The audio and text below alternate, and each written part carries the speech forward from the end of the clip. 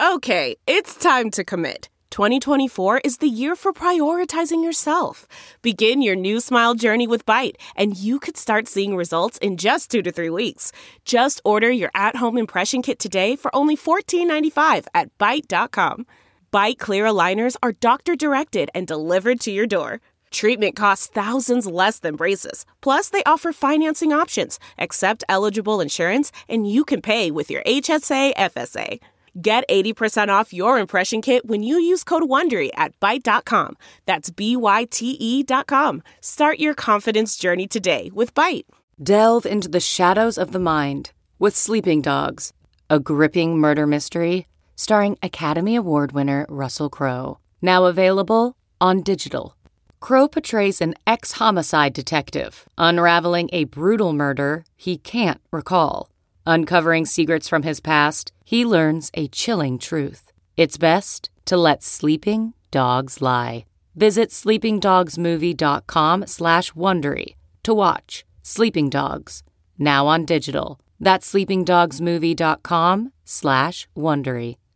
What is up, Gypsy Gang? We are back for not another episode of the Gypsy Tales podcast. I'm doing a re-release of one of my favorite podcasts that I've ever recorded with one of my favorite people that I've ever met.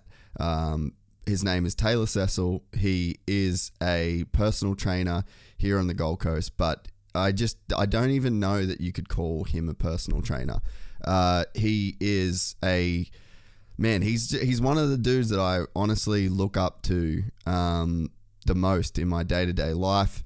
He's a guy that I've taken a lot from, not only in this podcast that you're about to listen to, but just following him, watching the way that he works with his athletes and his clients, watching the way that he is in his personal relationships, watching the way that he is as a father, and today is his 30th birthday. So for anybody that is new to Gypsy Tales and may not have heard this one, he's not a big name that you would recognize when you scrolled through our 150 plus episodes. So happy birthday, mate, for your 30th. And this is a present to the listeners that may have missed this episode. I think we recorded it in October of last year, early October. So if you have started listening to the podcast since October, you might have missed this one. And like I said, it's one of my favorite all-time episodes. He's just such a good dude. Just got to give a shout out to the sponsors that make this podcast possible. The guys at mxstore.com.au. Been relying on these guys heavily with our mid 2K build. Jeff and the team at MX Store were responsible for getting the 250 two-stroke running on the weekend. Marksy at A1 Accessories as well with some Maxxis tires and Motorex oil. And also Gavin Eels coming in clutch from Serco. Literally coming in clutch. Gave me a clutch and some bearings for the linkages. So massive thank you to those legends for making it happen. Big shout out to the guys at Rival Inc. You can head to rivalincdesignco.com, use the promo code GypsyGang there. You can also use that same code at thrillseekerscollection.com. Special thanks to the guys at Cricks in Tweed, still moving a bunch of vehicles out the door. So just a big thank you to those guys, as well as Sammy Moore with Fist Handwear. You can go to fisthandwear.com, use the code FUCKJACE for 20% off, and you can also go to dixonquality.com.au and you can use the code RAMPTHIEF, but make sure you spell thief wrong, because Sammy, you know what, can run a handwear company but can't spell, so won't hold that one against him. But yeah, thank you very much to everybody for listening. Thanks to our sponsors that keep the lights on, and thank you to Taylor Cecil for being a very special human. Again, happy birthday, mate, and enjoy this episode, guys. This is one I really enjoyed.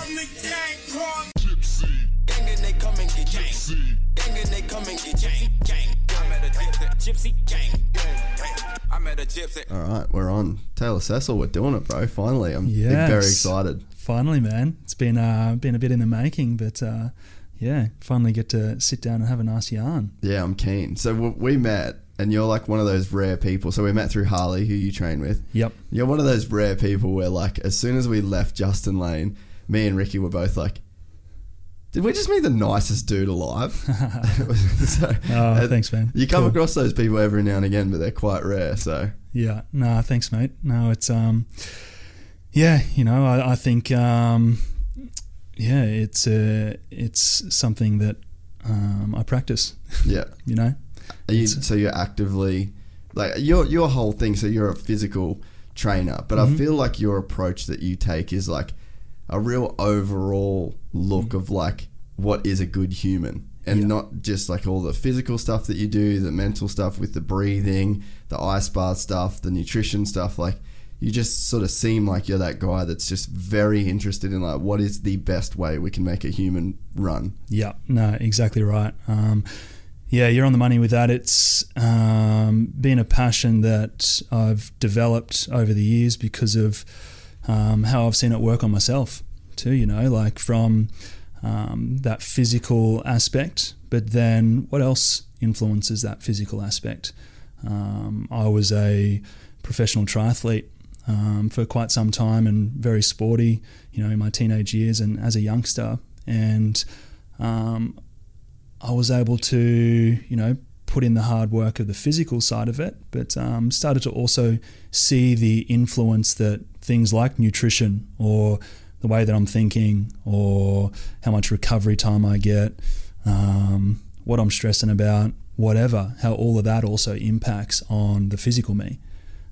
So I was very fortunate to have a coach when I was about 16 that introduced me to this side of it. And kind of a bit into my journey of it was at that stage, what got me to, or led me to her, was that I had chronic fatigue and adrenal fatigue. Oh, really? When I was about 17, 18 years old. Yeah. And at that time I was pushing really hard as a triathlete. I was trying to study super hard. I had different sorts of stresses going on naturally at that age, but also, you know, stresses that kind of put on myself a little bit.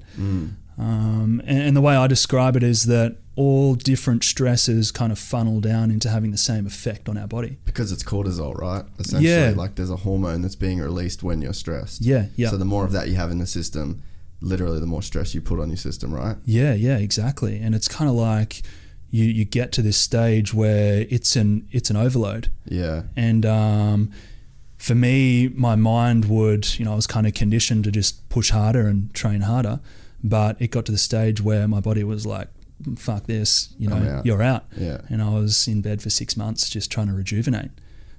So at that stage, Mick Fanning was training with a lady named Jan Carton, and What was the name of that clinic?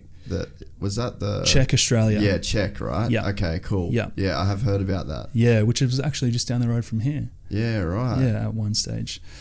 So yeah, he put me onto her, and that's where I had to learn. I had to learn about all these things I mentioned. You know, what food I was putting in my mouth, how I was thinking, what my beliefs were around training, how I was training, and I was obviously overtraining. And so I had to really map out all of that side of it and take a deep dive into myself and, you know, am I going to continue doing this? Am I going to beat my head against the wall and be stuck in bed again? Or am I going to learn about the different stresses on my body? So, mate, she had me practicing things like breathing and relaxing, going within, eating right, and it was just such a drastic change for me. And at first I was like, you know, seems like hokey. Yeah, why am I on the floor breathing when I should be, you know, doing some weighted pull-ups and getting strong for my sport? Yeah. And, you know, I had that mindset, but I still had that mindset while I was down and out. So, yeah. Like you didn't have like a rebuild mindset when you sort of, that's like what you had to have. It was like, okay, I've got 6 months of like, I can't do what I did before. I have to do different rebuilding type activities, right? Yeah, exactly. So I was kind of forced to learn about this stuff. And yeah, that was the best thing that ever happened to me. basically, because that's crazy. yeah, for me, having that chronic fatigue was like pivotal moment, and is why I'm so invested and in love with researching and practicing things on myself and applying to, you know, my clients and athletes. And just approaching that, leaving no stone unturned is kind of how I think about it. Being open to like everything. Yeah, being super open to everything. And so that's kind of what catapulted me into this journey of being a coach, and investing in myself, really. The one thing that really struck me with you is that Harley, I've known Harley since he was a 14-year-old kid, and he never trained ever, and he didn't like training, and it was almost his thing was that he was the best dude in the world without training, and that's like the flag he'd almost put in the ground, and people knew him as that guy. The identity. Yeah, and I think he was like sort of proud of that in a way. And then the thing that really made me like think you had some really crazy shit going on is the fact that he was this kid that had never trained his whole life and been notorious against training, to now a guy that genuinely loves to train. And it was you, and I'm like, what did he do? Like, how did that happen? How did you create this guy that now loves to train? It's, I suppose, what sent Harley to me was his ACL, his knee, right? His knee injury. He came across me through social media and hit me up, and I didn't know Harley, and we came in, had a good chat. I loved his vibe, and he seemed just really motivated to get right and want to get stronger than before. And he was carrying a little bit of weight. He was... he definitely was a bit of a chubber back then. I can't even picture that Harley now. Yeah. But he was just really, what started it, I suppose, was his investment in wanting to get his knee right. Yeah. And the motivation behind getting back out there and wanting to, again, win another world championship. So his motivation with that started it. And I suppose it was on the journey of him and I together was that we could be, that I could be relatable with him in terms of, what it's like to be down and out, and, have some compassion for where he was at in that stage. And I think with that he became a lot more maybe open-minded. And one of the things I always love to talk about with new clients is how coachable are you? And that means, number one, what's your willingness to learn? Number two, how open-minded are you? And number three, who do you listen to? And I think we had that discussion early in the piece, and he maybe took like a bit more of a conscious understanding of, oh wow, okay, what is my willingness to learn? And I think that just opened his mind a little bit to some things. And we were doing the right things physically, and we were applying what we needed to do to get him back on track from a physical level, which I'm sure we'll dive into a little bit. But he just grabbed it by the balls and wanted to eat right, wanted to move right, wanted to also learn how to work in. As I was discussing before, it's like instead of just work out. That's a cool concept. Yeah, I think. Is that something that is like one of your main philosophies? Would you think? 100%. Like work in and work out. Yeah, everyone knows how to work out. Yeah, everyone knows how to work out, but to what degree do you know how to work in? Because it's how you work in that I believe actually makes you a world champ or helps you move towards your potential, whether it's from a business perspective or from whatever, the relationship you want to have. Like you got to understand yourself, you got to understand your own energy, and that requires working in. So where did you start with that working in then? That was... And do you remember what you were like before and now in hindsight that you've got to a different place, when you look back, what was some of the stuff where you're like, that was really wrong? Yeah, mate. When I was talking about my chronic fatigue, if it was before that, I had the belief. So it really lies in our beliefs. And for me, my belief was that working out, or training or working hard, is the only way to make progress. But as we all sort of know, is that muscles don't rebuild when you're actually training. They break down. It's when you're recovering that muscles rebuild. And it's that same concept for your energy too. If you want to be energized enough to be on the start line or when the horn goes off, you need a balanced energy system and a balanced energy within yourself. So the concept of working in is something that needs to happen, and we're cottoning onto that a lot more with the understanding of sleep cycles and circadian rhythms. That's a form of work in. Yeah.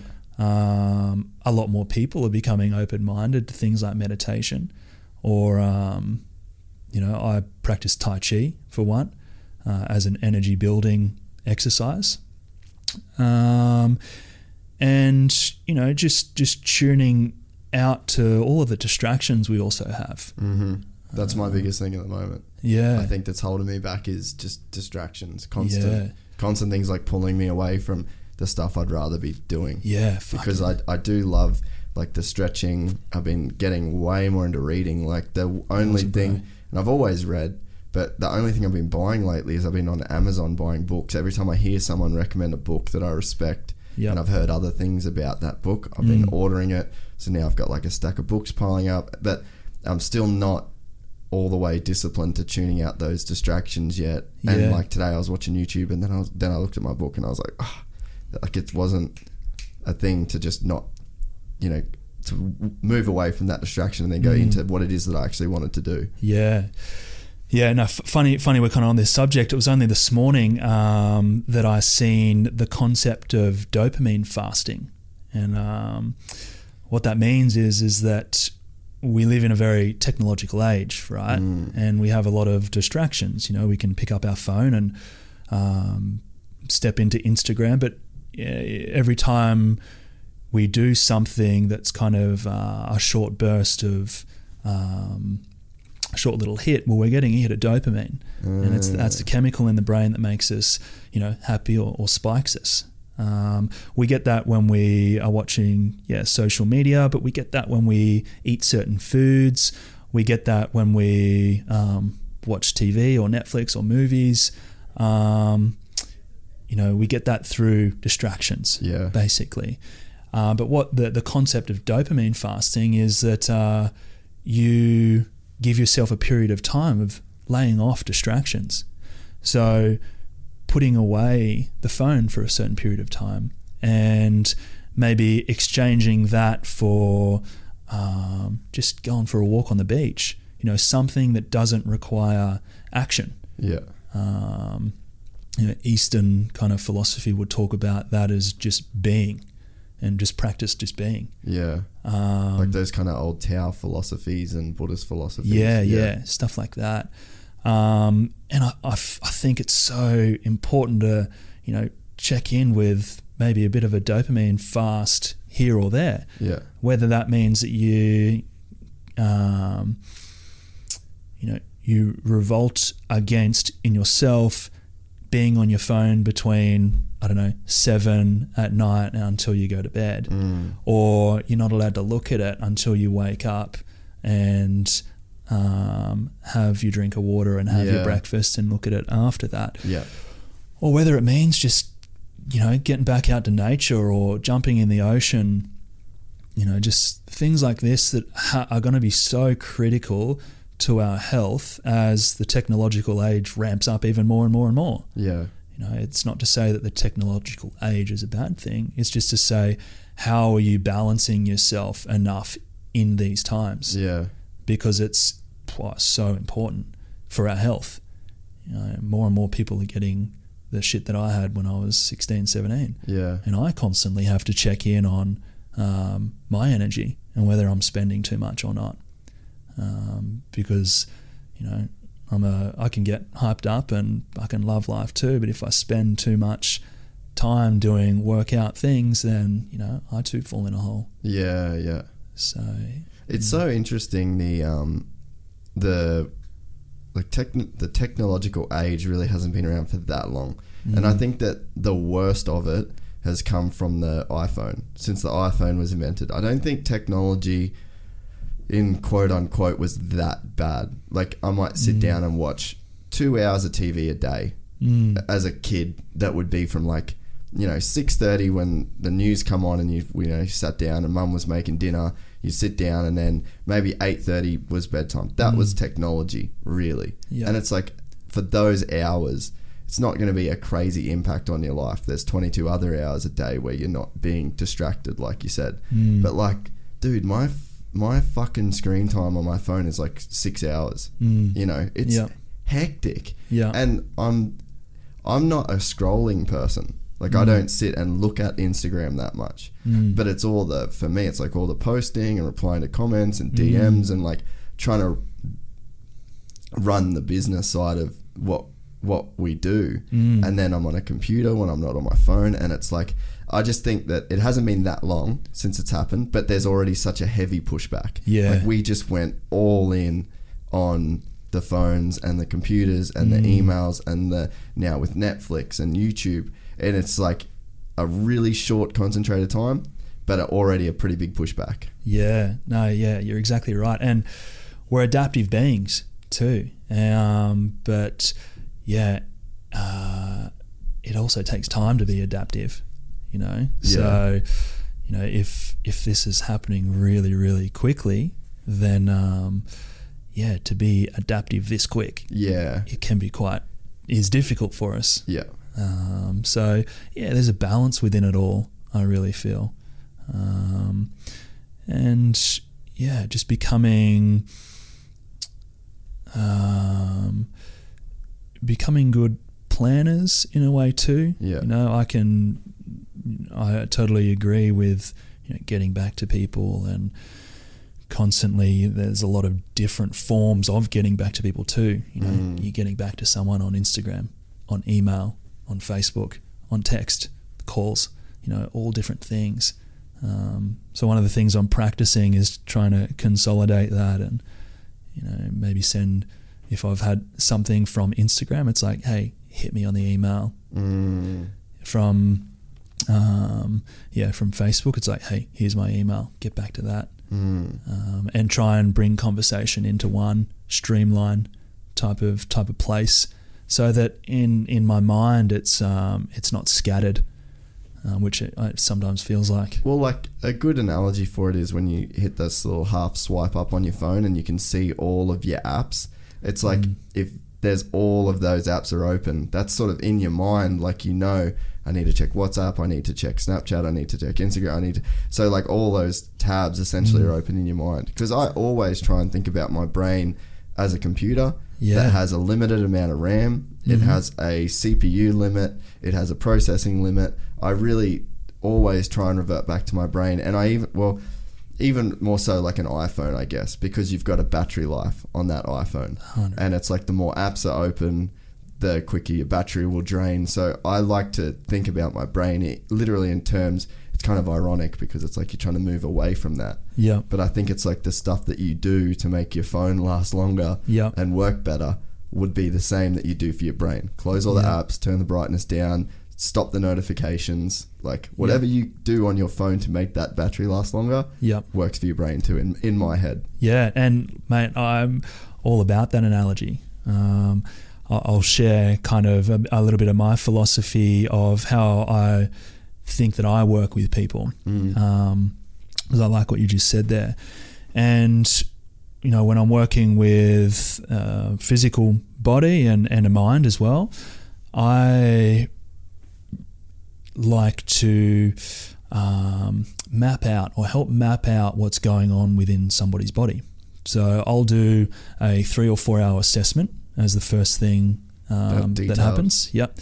And it's basically thinking about the body and each individual as having their own software. And each individual has their own software, and each individual has their own kind of blueprint as well. And the blueprint would be represented as that individual's potential. And my job is to dive into the software and check out and search for where the glitches are. Where are the glitches physically? Where are the glitches mentally? And how are those glitches preventing you from being at your potential? And if I can help to map out what we need to do physically, whether we need to mobilize certain things, stretch very specifically, or create stability or strength in a certain area that helps to resolve that glitch in the software, then that's what we've got to do.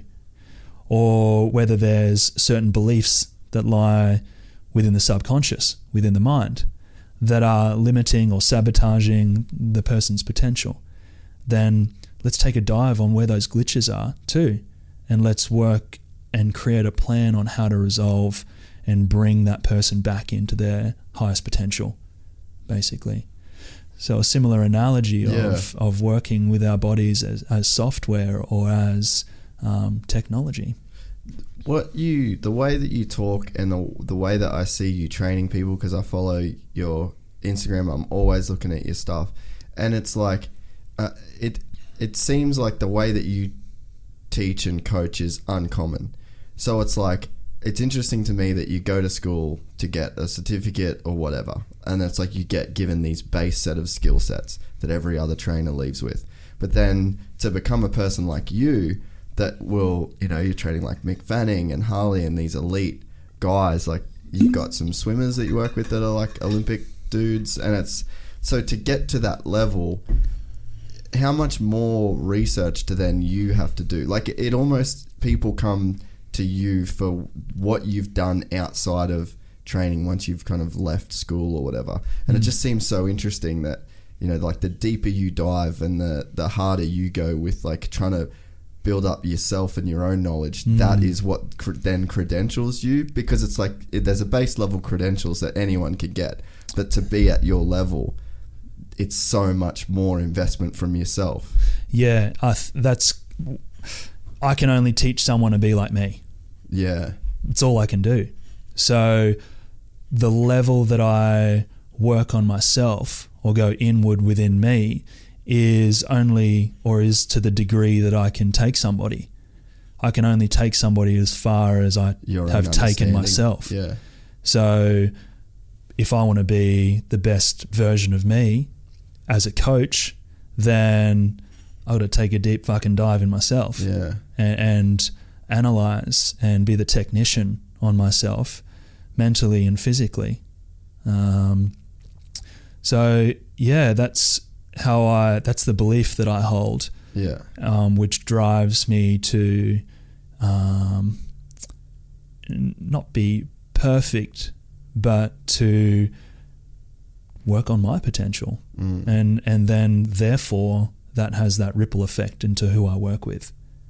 So yeah, it's so interesting because you can see so many trainers, and it's like it's the same sort of reps or the same activities, the same, like you sort of see it everywhere. And then you see a guy like you, and I think I was wondering too, maybe to go back to the Harley stuff, it's like, did he fall in love with training, obviously with the style, but it seemed like you just weren't thrashing him at the start. It just seems like these movements where you're like, oh, that I could see that doing something, but it's like, he's a world champion wakeboard guy. It's like, shouldn't you be working harder than that? So is it like this sort of slow build and these like different mobility and strengthening exercises that don't look very hard, but it seems to have been something that like really let him fall in love with training? Because I think that the average person will go to training, get fucking slammed, and then struggle to recover for their next session, and then it just becomes this like beat down. And it's hard to love something that is constantly beating you down. So it seems like your philosophy and the style that you train even though it doesn't look like it's crazy effective. It sort of looks counterintuitive. And you're exactly right. And a very common comment that I get is, "Fuck, that's way harder than it looks."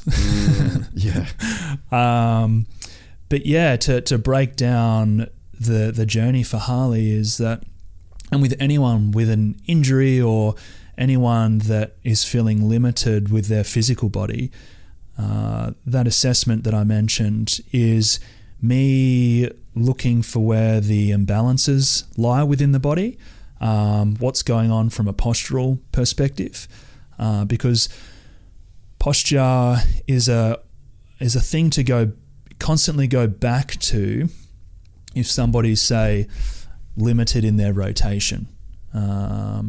If someone's got a huge kyphosis or is that shoulders forward? That's shoulders forward and a big round back, then their rotation is very limited. But if you work on all of the muscles and the mobility, that pulls that person into being more open, and then you test their rotation again, it's far greater. Yeah. That's just one little example of how posture... And that happens all through the body, right? All through the body. It's kind of... It's very rarely like if you've got a sore hip, it's a hip problem. Yeah, I think of the body globally. I think of it as, something up here affects what happens down there.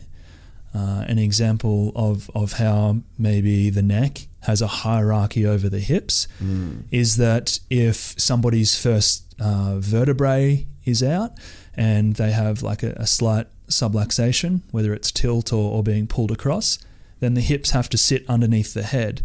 So the hips will migrate to the left as well.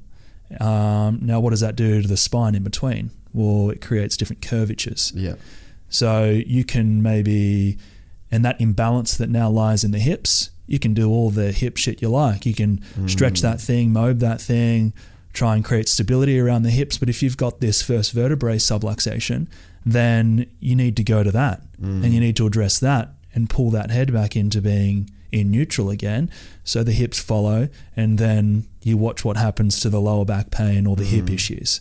So it's a jigsaw puzzle. Yeah. And I'm constantly, it's like a whack-a-mole sort of situation, right? 100%. Yeah. And, I'm never going to stop learning about the body. I don't fucking know it all, but I'm so interested in the jigsaw puzzle of it and how things work and coincide with each other. It hasn't been until I started jiu-jitsu that I got as into my body as I have, because that's literally your protection. To stop getting the shit beat out of you, you just need your body to work. Yeah. And it's like, as you'd know, being that you've started, it's like putting your leg into a certain position that requires a lot of mobility is the difference between getting past and then being pinned on your back in a super uncomfortable position where you're not in control. And it's like the win or loss of that particular scenario depends entirely on the mobility of your like femur's rotation in your pelvis. Yeah. So like to me, and I've noticed through my own, now I do a lot of stretching, I try and do a lot of mobility work. I know my head's definitely got a tilt to it. I know that I've got, some problems with my shoulders, but I can feel that.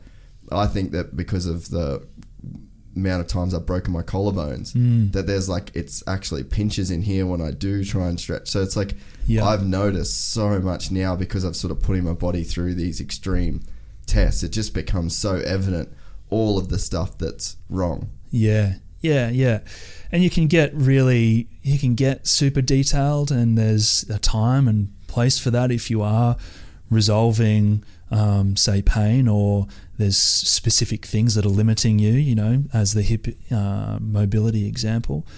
But yeah, it's also a balance of not getting too caught up in being perfect as well, because again, that's never going to happen. You're not gonna have someone who's the straightest human ever, because one, we've got a big liver that sits on the right that influences our balance and our weight distribution, and we've got lots of asymmetries within the body. you kick a ball as a kid, even with balance, you become right-footed, then that plays on it too. But so it's finding the balance in that side of it as well. So with Harley's knee, then, so is there like a specific protocol that you've developed to deal with injuries, and sort of if that's the injury, that there's certain specific things that you're going to try and do to sort of get him on the road, because you're doing the same thing with Mick Fanning with his ACL, right? Yeah, there is specifics. As a generalization, first you must mobilize before you can stretch, because if a joint is immobile, then stretching's not going to do anything. So first you must mobilize, and then you must stretch and lengthen what needs to be lengthened, what's short and tight in the body. That could be influencing the increased pressure on Harley's ACL. Because in this example, we found that he had a lot more medial rotation or internal rotation through his hip. So that had an influence on where his body or knee would go during landing and impact. And if repetition after repetition and repetition of medially rotating and dropping in, that has an effect on the joint. And a move could be the straw on the camel's back. And boom, pop. So with finding these things out, I've got to search for where the immobility lies, and then I have to lengthen the specific things that might be increasing his internal rotation. And then after you've lengthened, then you move towards stability. So every joint has, its optimal position. And from a scientific perspective, that's called a joint centration. So joints need to be centrated. So now we need to create stability around the joint, and all the detailed, intricate parts of the body need to work to stabilize that joint specifically. And now you're having to start to work with the brain-body connection, because just say my shoulder sits forward like this, my brain thinks that that's what central is. But now we have to retrain the pathway from brain to shoulder to what new or the proper centrated position is. Zero is. Yeah. So that's where, as you described, these exercises that look intricate and detailed but, don't look overly hard. Well, those exercises become a lot friggin' harder when somebody's specific joint isn't used to being in that position. So people, find it difficult to stay in that position. If we use this shoulder analogy, that's where the shoulder is strongest for them at the time, but it's not necessarily in its central position, which means that there's shortness and tightness in one area, and you're long and weak in its opposite or antagonist. Yeah. And it's when you're long and weak and short and tight in different areas that you're moving the joint in, positions that put it under more stress. Yeah, you have like less mobility in that position. Yeah. It can be that, or some impact might just dislocate it or rupture it or whatever.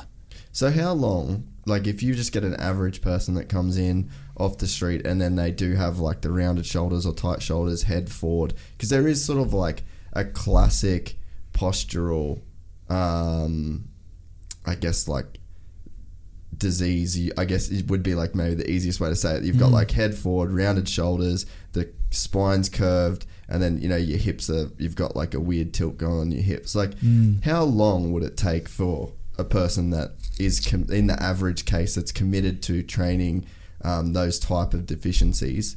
How long does it take to transform into good posture? Yeah, there's a lot of very case by case. Yeah, a lot of variables. My minimum of coming to see me is 3 months, but the average is 9 to 12 months that I work with someone. So yeah, you're looking within those sorts of ranges. In Harley or mixed case, you're going from a total rupture in the knee back into needing to be very sport specific and heavy landing and things that, you know, are really putting a lot of pressure back on that joint. So that time frame is very variable, but yeah, you know, as a generalization, 6, 9 sort of months if you're really dialing it in. Yeah. Because the journey of it too, you know, you be very phase 1, which is the joint centration part that I was talking about. But now that person needs to transition back into their sport. So exercise, the individual needs to progress with their exercises so that the exercises start to become a lot more specific to what you need to be doing back out on the playing field. So, you know, towards the end of it, before Harley started wakeboarding, I needed to get him doing wakeboarding exercises to test out what level we're at with that knee. How to what degree can you land on that thing and eccentrically load a lot of that knee? And we had to figure that out before he was allowed to go, all right, now you can get out there again. So the journey is from being very detailed and specific through to being sport specific, and might not be sport specific. It might also be work specific. I work with quite a few dudes who live in the mines, and they do a lot of lifting and rotating and you know, bending and twisting and things like that. So for me, I get to map out what that individual needs to work back towards. So we need to do specific bending, twisting, rotating, and lunging type movements that are going to get that person back into work a lot more functional than what created their pain or their issue. Yeah. Is it almost pointless to go in the gym and do like your traditional lifting style of exercises if your joints aren't centrated and if you don't have everything in alignment and good posture and then go from there, if that makes sense? See, I don't, I wouldn't say so. I would suggest people continuously check in on things like their posture and their form with exercises. I would say that would be the case if you're battling with an injury and maybe feeling like you're beating your head against the wall and continuing to try and lift heavy or do, you know, some bigger complex movements. If you're finding yourself in that position, then yeah, maybe you need to take a few backward steps and work on stabilizing and checking in on what's happening with the body and build yourself back up to those things again. But if, again, like, because there is no perfect posture, everyone has their individuality with their bodies too. So somebody's round shoulders might work for them with you know, the specifics that they are wanting to achieve. So yeah, again, a lot of variables. Very case by case. With the so my general routine that I would do is every night I've got a lacrosse ball, I've got some little sort of jigsaw mats so that because we've just got timber floors, and then I'll get my right hip is like the worst one, and I feel like I've been trying to get my butterfly stretch to the ground. Basically, that's sort of like one of my flexibility goals. But I feel like the right hip, it just gets to a point and it's not stretching my groin anymore or like those muscles. It's just locked up in the hip. So then I'll get on my my lacrosse ball and I'll just get all in that joint and I'll work it around, and then I've got a right. So then I get on the right and I'll sort of try and loosen up that right psoas muscle, which I do feel is tight. And then I stretch and then it goes down and I can get way deeper into the stretch. But it feels like it's just, that's the constant thing. It's like that hip doesn't get better. So if we go back to the kind of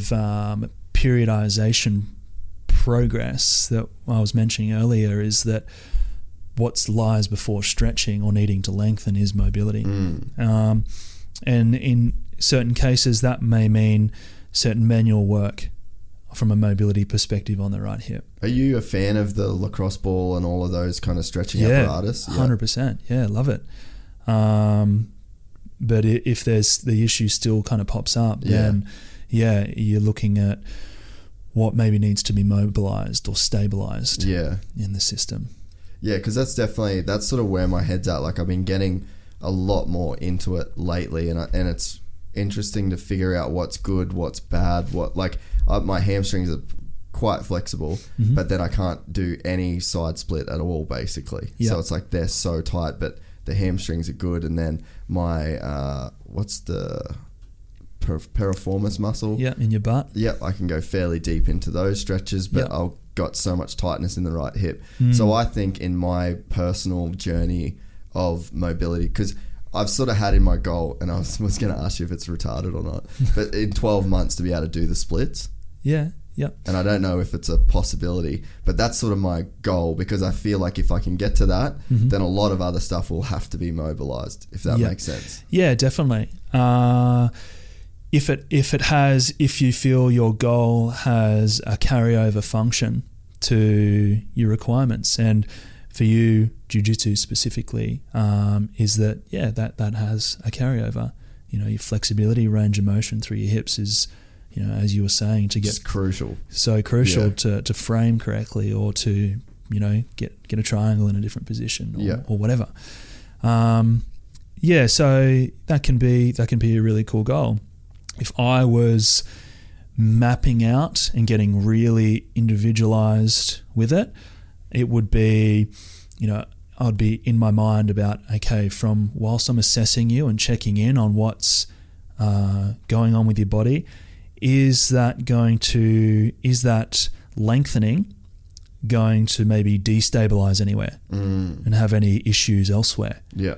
And really, check in with that as well. Does that make sense that could also be an issue, right? Yeah, because we can tie ourselves in knots, but that's not necessarily good for our body. And I think, I want to touch on yoga as one example, is that people might come to me and, say that, I've got this pain, but I'm very flexible and very mobile. I don't know what's going on. Well, in yoga, you might be stretching muscles that are already long and weak. And if you're stretching muscles that are already long and weak, you're destabilizing yourself further and further, creating more issues for yourself. Yeah. So you might be good in certain poses or be able to lengthen yourself in certain ways, but that might be further ingraining an issue for your body or for your stability. And that can be the same when we are stretching. We might feel like, fuck, I'm amazing at this stretch. Yeah. But, at the same time, it's like, well, what about its antagonist? Where are you more tight and need more lengthening? And maybe what you're good at stretching needs more stabilizing. It needs to be strengthened a little bit more. So that's how, case by case, that's how individualized it can become. Yeah, so I've been thinking that my next step with this whole mobility sort of goal of mine is I think I'm going to have to go now to somebody, because it's almost like I've not hit my limits. I'm sure I could push through it, but I can sort of actively feel like there's definitely some shit that's stopping some stuff moving, and that to me is like joints that aren't mobile all the way. Yeah. So it's like I think I need to diagnose those problems and then work on what is, like you said, short and weak, essentially. Yeah, definitely. It's always good to have, it's very hard to look at our own bodies and know where the imbalances lie. I do a lot of stability and training on myself, but I also, get one of my mates who's also does a similar thing to me to check out my body and check in on where some of those imbalances are too. So it's always good to have that outside view and opinion on what's going on, and then to help somebody manually mobilize something is also something that's required. Yeah, no, it definitely makes sense. And like I'm a big research person. Like when I have a topic that I'm interested in, I love to research and acquire knowledge on that.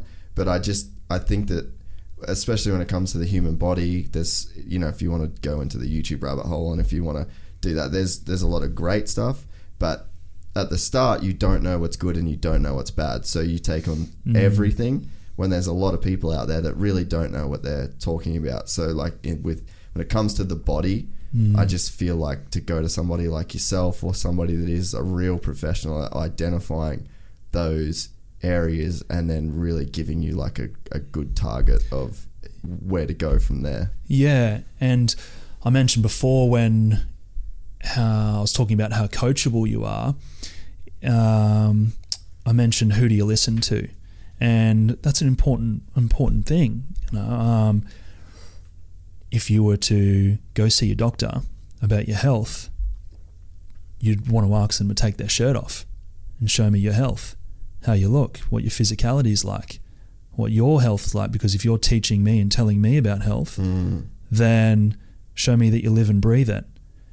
And is that a big problem, do you think? Huge. Yeah. Yeah, huge.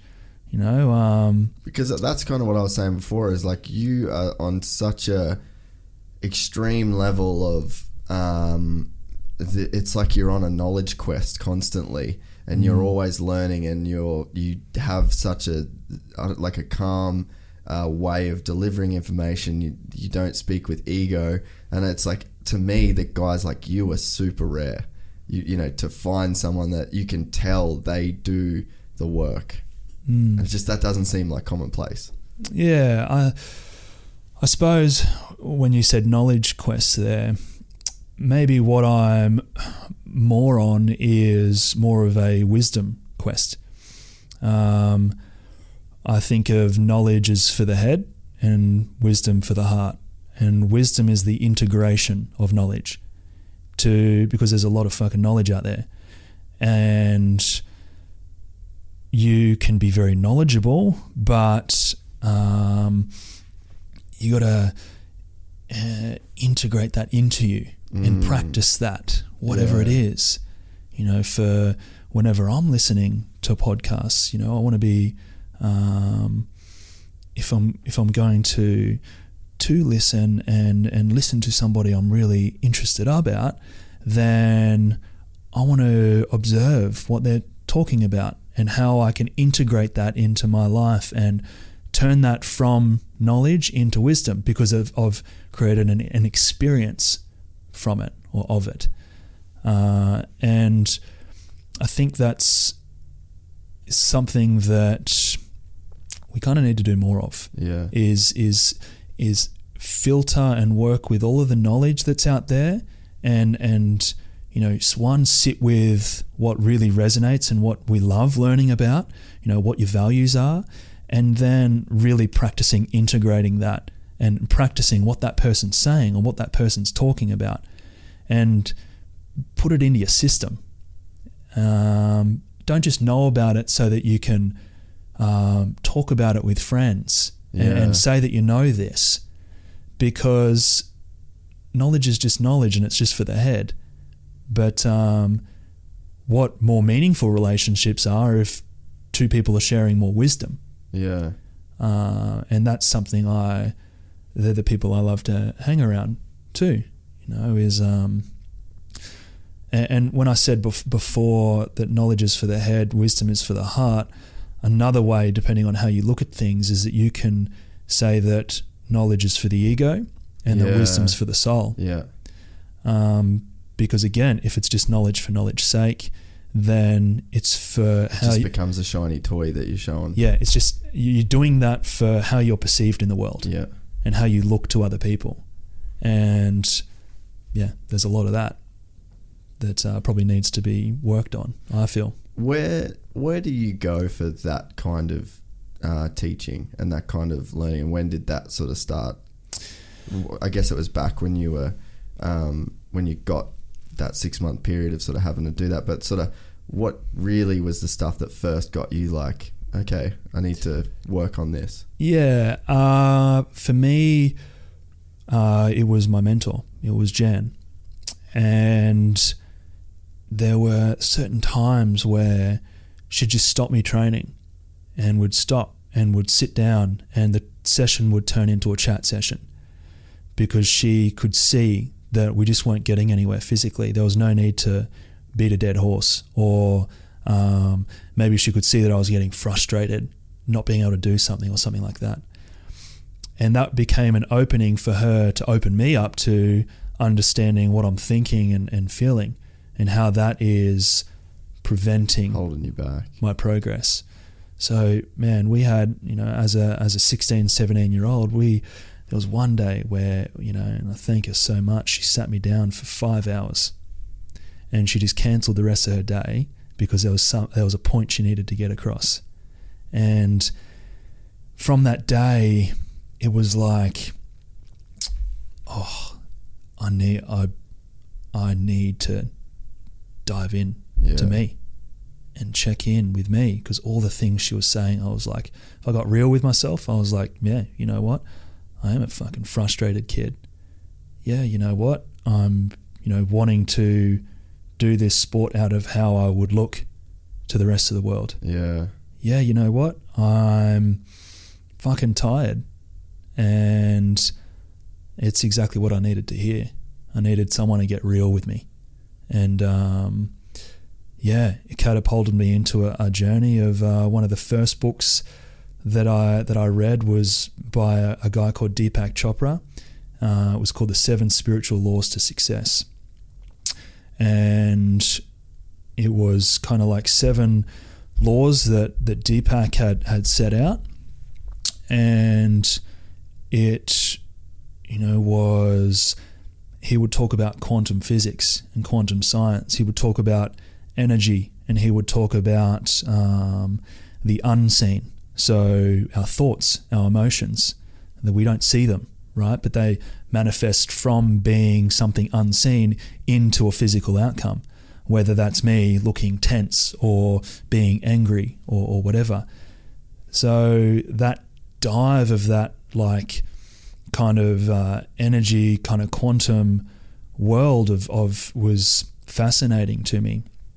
So I started to see the power in the unseen and the power in my thoughts and things like that. So it just catapulted me into a journey of different books, wanting to learn more about that, sourcing different mentors that were living and breathing the same things. That was quite a catalyst that time for me. And like I said, it was the best thing that happened to me.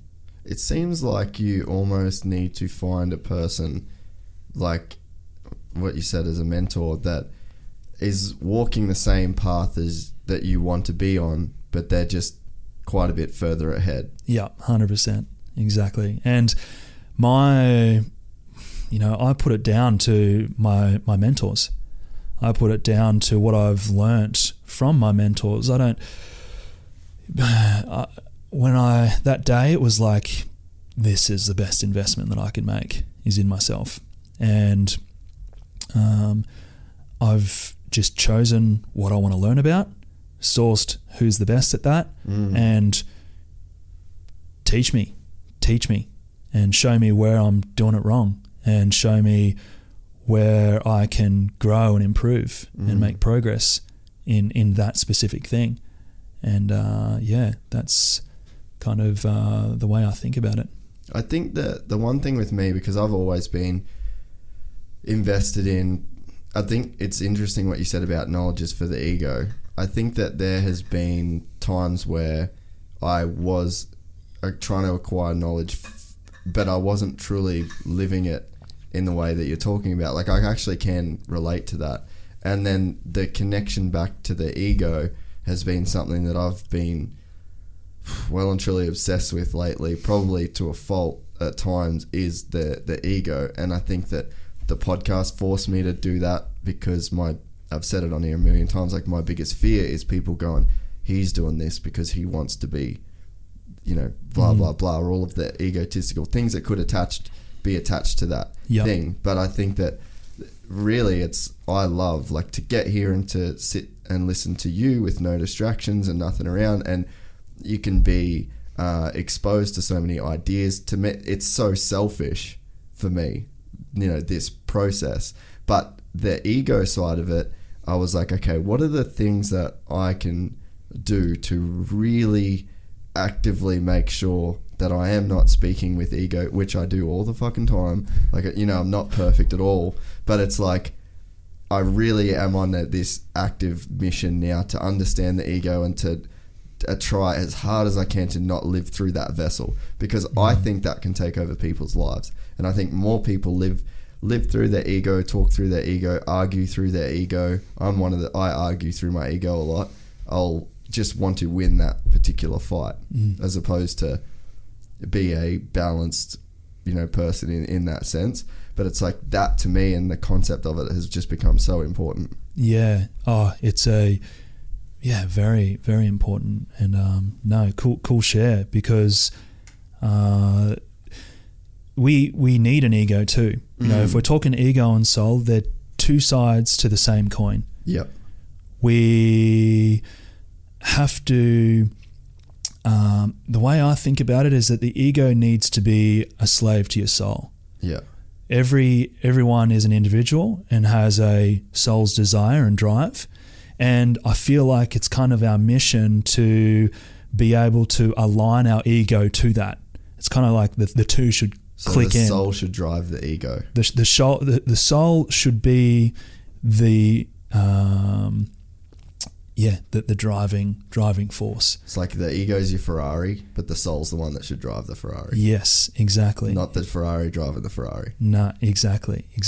Because if you do that, now you're on track. You're on to your purpose, your soul's desire, your goals, your mission. And it's been scientifically proven that people who are on their goals, mission, their desire from a deeper level are people who live more happy and content. So if you create that alignment between the two, then you're a driving force in this world. And it's super important, because it also brings us so much more ease to what we're doing. My mentor Jo, she has this concept, and it's beautiful, and I check in with it all the time. You're in your ego if you are searching for acceptance, acknowledgement, appreciation, and approval outside of you. And to the degree that we are searching for that outside of ourselves is to the degree that we don't give that to ourselves. Yeah. So we don't we don't appreciate ourselves or acknowledge ourselves or approve or whatever the fourth one was that I've forgot. But to that degree that we don't give it to ourselves is to the degree that we'll search for it outside of ourselves. Yeah. That's the ego. And if that's the case, then we're going to have a hard time. I think the thing that I struggle with though is like to appreciate myself and to approve of myself, and that to me feels like ego. That's sort of the catch-22 that I get stuck in. Like I had a conversation with Luke Cadell, who he came on the podcast on Sunday, and we were talking and we were just having lunch, and he's like, dude, you are down, and you're struggling to admit to yourself that you're doing certain things well and right. And I think that it's like there's a balance between being like genuinely, like I feel hesitant to genuinely approve of myself at times because I still feel so far away from where I think I need to be. Yeah, because you've been conditioned to think that way, and you've been conditioned to think that I can only be, as we all are, we're all kind of conditioned that way, that we are conditioned to that I can only accept myself when I reach a certain level. But that's the world's biggest illusion. It's the biggest distortion there is that we're not perfect until. Because the deeper that sits within us, the more we're just searching outside of ourselves for ourselves. again. So it's because it's so deep and ingrained. It takes a time and a lot of awareness, and I'm not. That's not me saying that fucking I've got that, because I'm constantly checking in with the same thing. I think that everybody always is though, right? Because I think there's a yin and yang to everything, and I think that as the further you go in one direction, I feel like the further whatever it is that you're trying to get away from, it's like the stronger pull that it has. You just now have more control over it, if that makes sense. Because you think, in terms of like a jiu-jitsu analogy, would be like a black belt. It's like the better he gets, the further away everyone else is. But that gives him the power to just destroy everybody else. So it's like, the further you get towards the way you want to be, the more in check you have to keep. And that's the stronger the pull to do what you're trying to get away from. Yeah, for sure. There's a cool one thing that I like to work with, one with myself and kind of introduce into clients, is archetypes. So an archetype it's kind of like the roles that we play. And it's one word that describes a lot of traits for somebody. So if you were to say that guy over there has the athlete archetype, well, then in your mind you run through all of the things that he probably does. Yeah. Okay, he probably trains hard, has to eat a certain way, sleep a certain amount. He's talented. He's probably talented, physically looks after his body, blah, blah, blah, blah, blah. There can be the mother archetype. There's archetypes for everything. If you think of the mother, it's like, oh, she's probably up at night. She's probably packing lunches, breastfeeding, whatever. It rattles off a lot in your mind. Well, there's, with all sorts of different archetypes, there's also ones that help us become more aware of ourselves.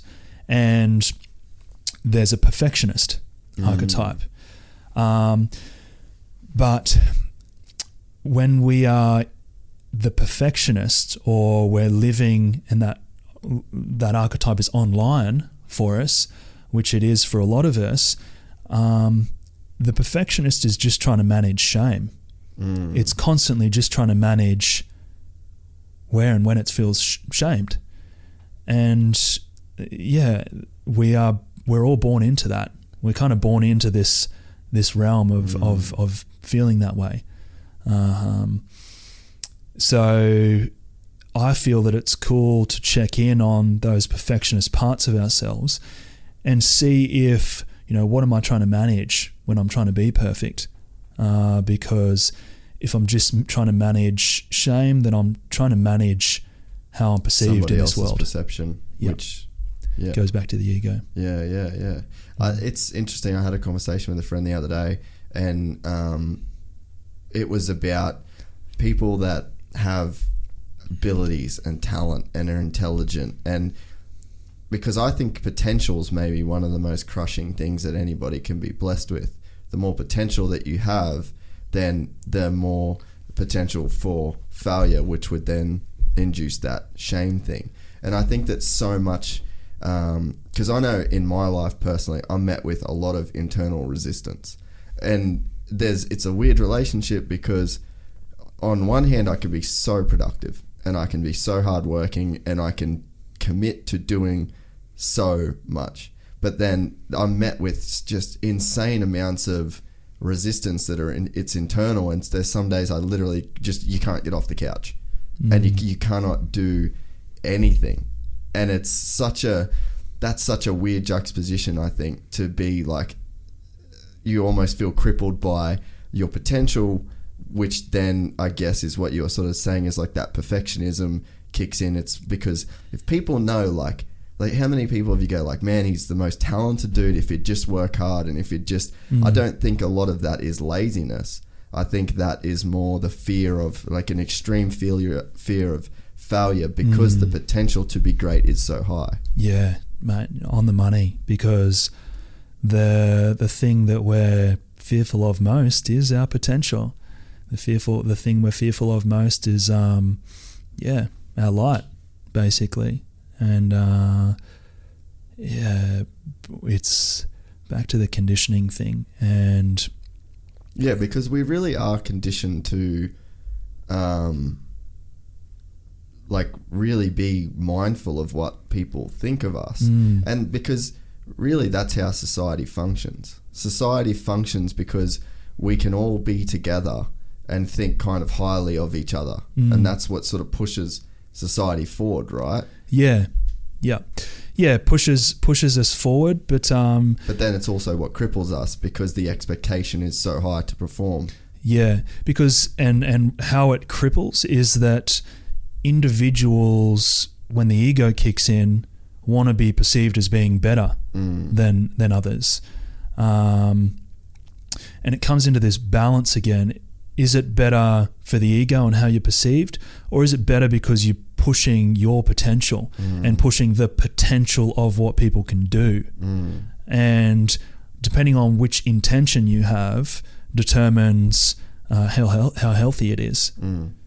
So how would you then go about trying to reconcile those issues and stop looking for the outside approval and just doing the thing for yourself? Wanting to win a competition for yourself, wanting to put out a podcast for yourself, wanting to get in shape for yourself. What are the steps that you think you would need to take to start? And are there concepts that you think might help? Yeah, I think first it's doing it for yourself, but at the same time it's kind of a service to other people as well. In a sporting performance perspective, is that if you're wanting to be the best in your sport, you're doing that for yourself, your experiences, and experience what comes with that. But you're also doing it to help people see the potential of where the body and the mind can go. And that's important because that keeps us growing. That keeps us moving forward. The 2-hour, somebody just broke the 2-hour marathon record. And, that's just showing our potential. Yeah. And if he did that, you look at the energy of that dude and he's like, he's not ego. He's like, there's parts of him that had the drive to do what he did because it's showing what we can do and the potential that we have.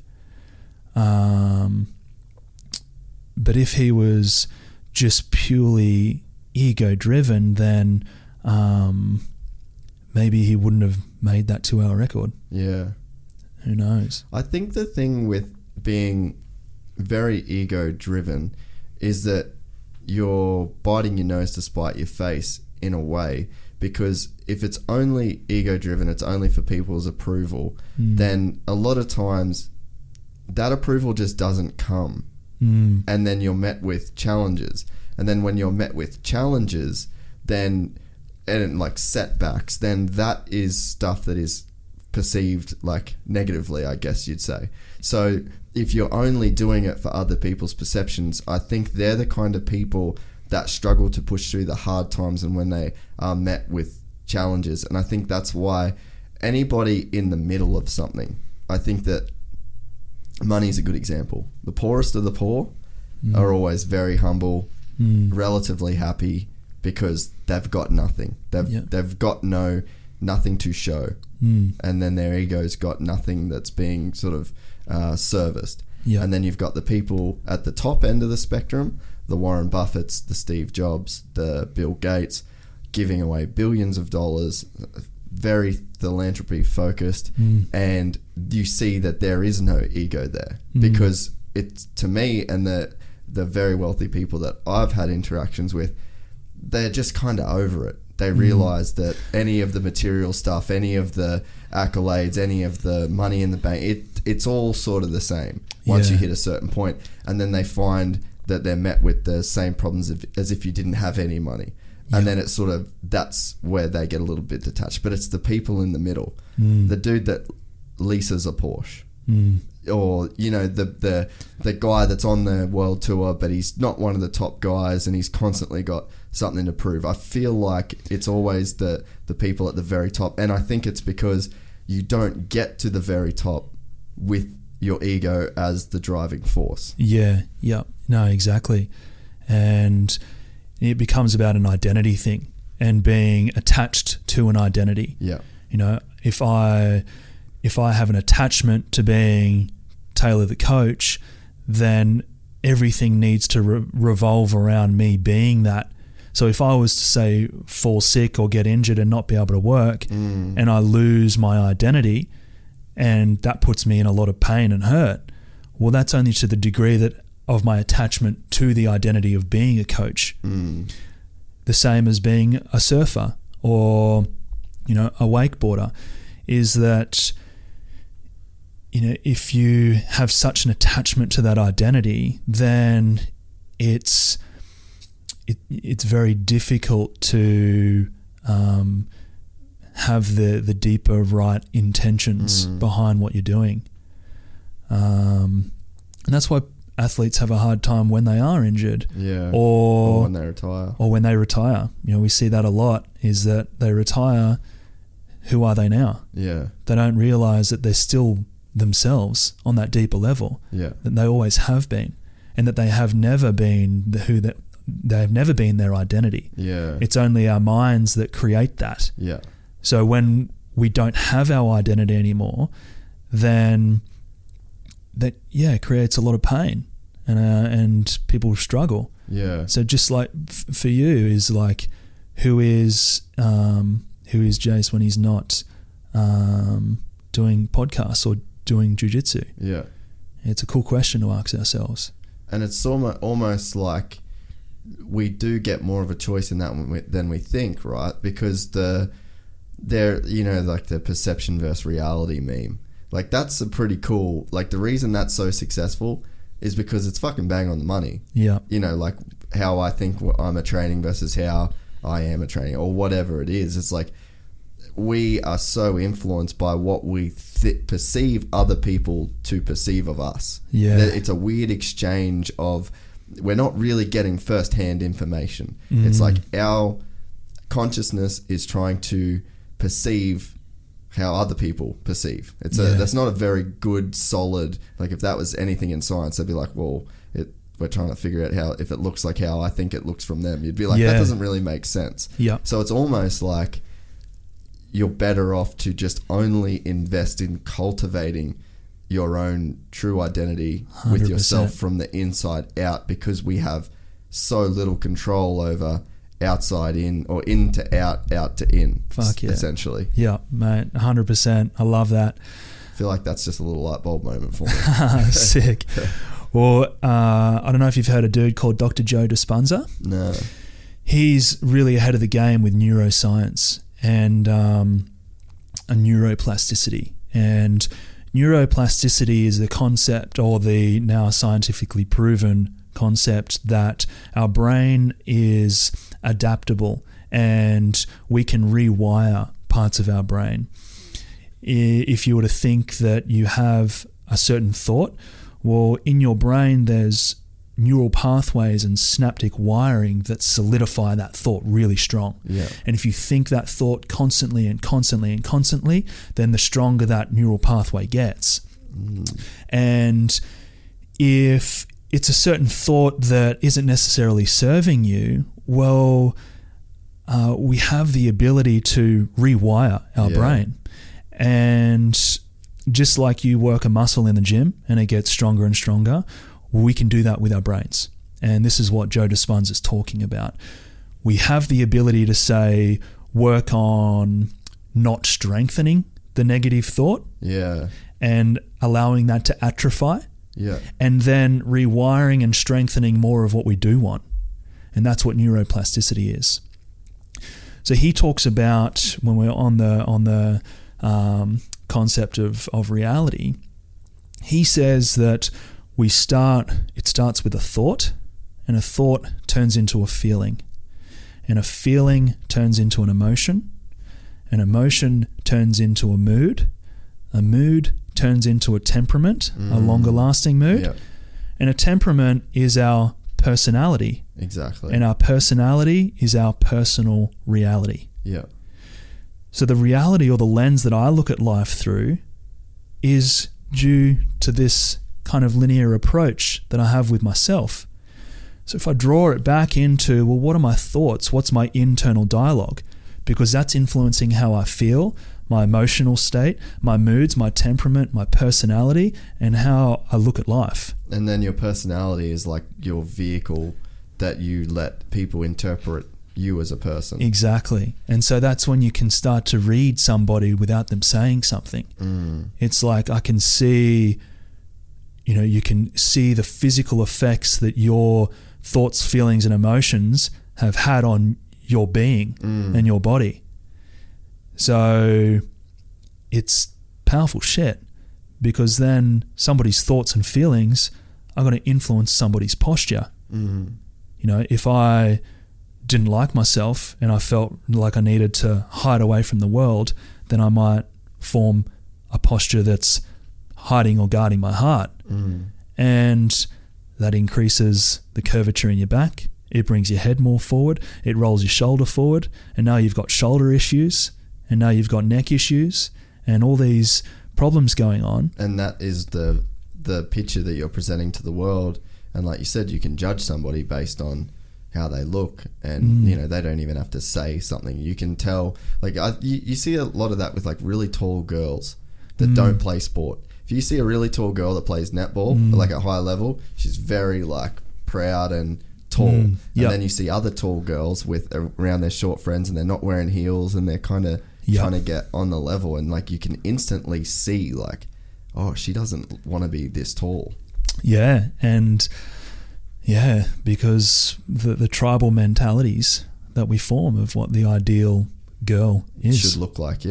She should look at this height and this weight and this skinny, and a boob should look like this and a butt should look like that. And that's a tribal mentality that we create. And it now creates beliefs. It instills beliefs, and it instills and then that thoughts. goes back to her thoughts, And it goes back to her thoughts and her linear approach to her reality. So, it's if we can check in on what tribal mentalities we're kind of in and influence us, then we bring more awareness to how we run. The thoughts thing is crazy. Like on the weekend, there's just a little thing that someone said, and it fucking lived with me all day, and I had a shit day, and I feel like everything around me turned to shit. And then I woke up on Sunday and I was fucking still shitty, and it was very eye-opening in a way, because it was like I knew this was going on and I just didn't have the control that I wished I had over just this one tiny thing that was said, and I just stewed on it all day. And they're the times where you say like you've got to check in. That was a real reality check for me of like, I just let this thing fester, and I knew it was happening, and I watched it happen, and it still swept me away, and all of the emotions, and then the way that I was interfacing with the world, and then how I perceived myself. There was a real snowball effect, and it was so evident, and I know the exact moment and thought, and I knew what was going on, and I still couldn't change it. It's crazy. It happens to all of us all the time, right? And one of the first steps in that that I've been taught and practice and love to share is that we have to just also acknowledge that that's how we feel. Because if we think that feeling that way is a bad thing, then we're also shaming ourselves for feeling that way. And now we're not acknowledging and accepting that that's just how I feel. And the acceptance part is the process leading back into being able to work on it. Because if I just try and work on it out of trying to just fix myself, I'm still working out of shame again. Here's my perfectionist kicking in again, just trying to fix me. So just acknowledging that that's, you know, how you felt is kind of the first thing that we have to and how do you practice. go about that acknowledgement phase? Because I think that I could sit there, like I felt like I knew what was going on, but I just still, I don't know, it's like I just couldn't let go of the thing. Yeah. I love to take a third person view of myself. It's like, oh, that's interesting. Taylor is getting really frustrated about this. I wonder where that's coming from. I wonder why that's the case. That's okay, but I'm just interested and intrigued as to why that's the case. And when I take that third person view, it's kind of like I'm not my anger or I'm not my frustration. And it's a nice kind of halt on it. It's like it helps to go, oh fuck, wow, I'm feeling this way. Yeah. And I'm watching Taylor play that out in a specific way. And then if you're being that third person view, you could almost be like, I've seen this movie. Like, and it's like a choose your own adventure thing. Like, do I want it to be that movie that had that shitty ending? Or do I want it to be this movie where the hero fucking saves the day, as opposed to the dude just gets the shit kicked out of him? Because it's like, that's what I knew that I was in for one of those days. And I was just so and I was just like, I always try to be positive. I guess, I don't know, maybe not everyone does, but I feel like I try to be positive, and I couldn't fucking stop myself from saying negative shit, and, you know, I got in an argument, just stuff like that. And it is so hard to detach from, like you said, that feeling when you are in that moment. Yeah, it is, because from a scientific perspective is that when we feel that way, we start to flood our brain with the chemicals and hormones that put us in a fight or flight state. And we only have a short period of time to make the call to stop that or take that third person view before the brain is flooded with those chemicals and hormones. That makes sense. And if they're flooded with those chemicals and hormones, you've just got to accept that that's how you feel for now. Maybe we need to go for a walk or put ourselves and do something that we love, or just, you know, go for a walk on the beach, or go for a swim, a surf, whatever needs to be done. But yeah, you've got 90 seconds before we start to flood the brain. Really? In with the chemicals and hormones that make us feel that way, that put us in a fight or flight state. And then from there, we have, it takes roughly 4 to 6 hours for those chemicals and hormones to die off and our body to move back to homeostasis. Yeah, that's super interesting. Yeah, we had Rob Beams on the podcast. He's a health and wellness dude from the States, and he works with a lot of athletes as well. Awesome. And he was the one that really started talking to me about serotonin and the different stress hormones that you have in your body as well, with cortisol, and like to start to think about your brain as this cocktail that's just like constantly feeding yourself with essentially like controlling your emotions. And it's like, if you think about when you like, okay, I'm going to do cocaine. It's like, you know what is going to be released into your body. If you've had it before, you know how you're going to feel. But it's like, if you start to think about that in terms of the shit that's already in your brain, like, I'm going to give myself a hit of serotonin, or I'm going to give myself a hit of cortisol. Like, if you can think about like trying to even regulate these chemicals in your own brain, then it's like you sort of, maybe we have more control than what we think. It's just that because we're not putting it in a line on a table and doing it, that we don't think we have that level of control. Yeah.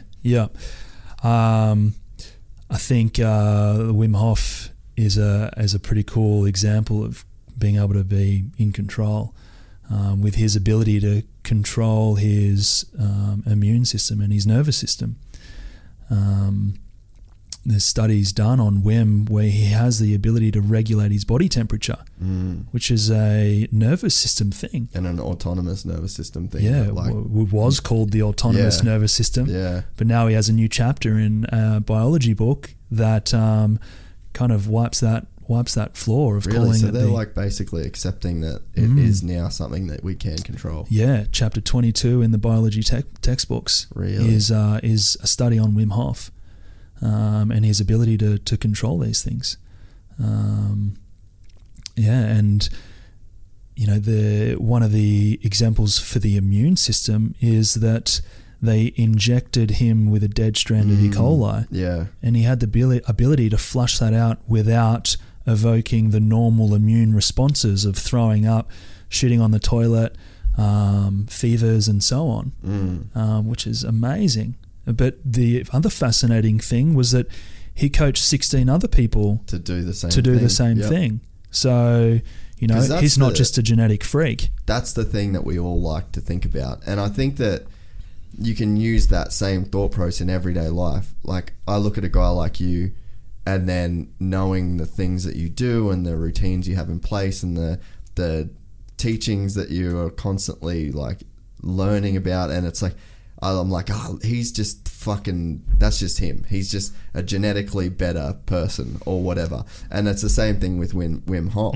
You look at him and it's like, well, it's got to just be his genetics, because I think subconsciously we all know that we have that in ourselves, and then that is that resistance. And it's like, this is too big of a project to undertake. And I feel like that at times with myself. I'm like, fuck, I just don't know that I could be the dude that gets up at 4 every day and does a half hour of meditating. But it's like, there's no genetic super freak shit going on there. It's just a person that has, whether it's been an instant choice and they've done it from day one, or it's a gradual thing that's happened over years. Yep. They have cultivated that for themselves. Yeah, exactly. You know, I was the angriest, frustrated football little kid, competitive as all shit dude, you know?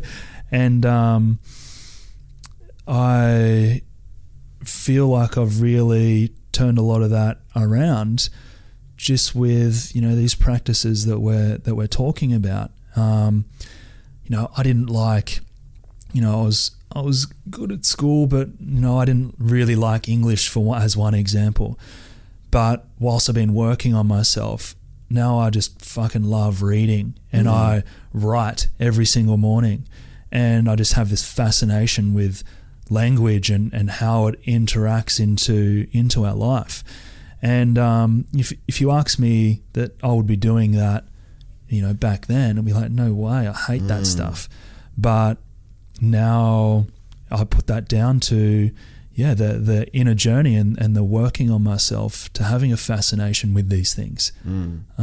So, I really feel like I'm a bit of a 180 dude in that respect. That's interesting, because you obviously, I haven't known you for that long, but you just get this persona, and you get that, you know, the perception of your persona, and you're like, he's always just been this super chilled, super balanced sort of guy that, you know, people seem to just gravitate towards for that energy.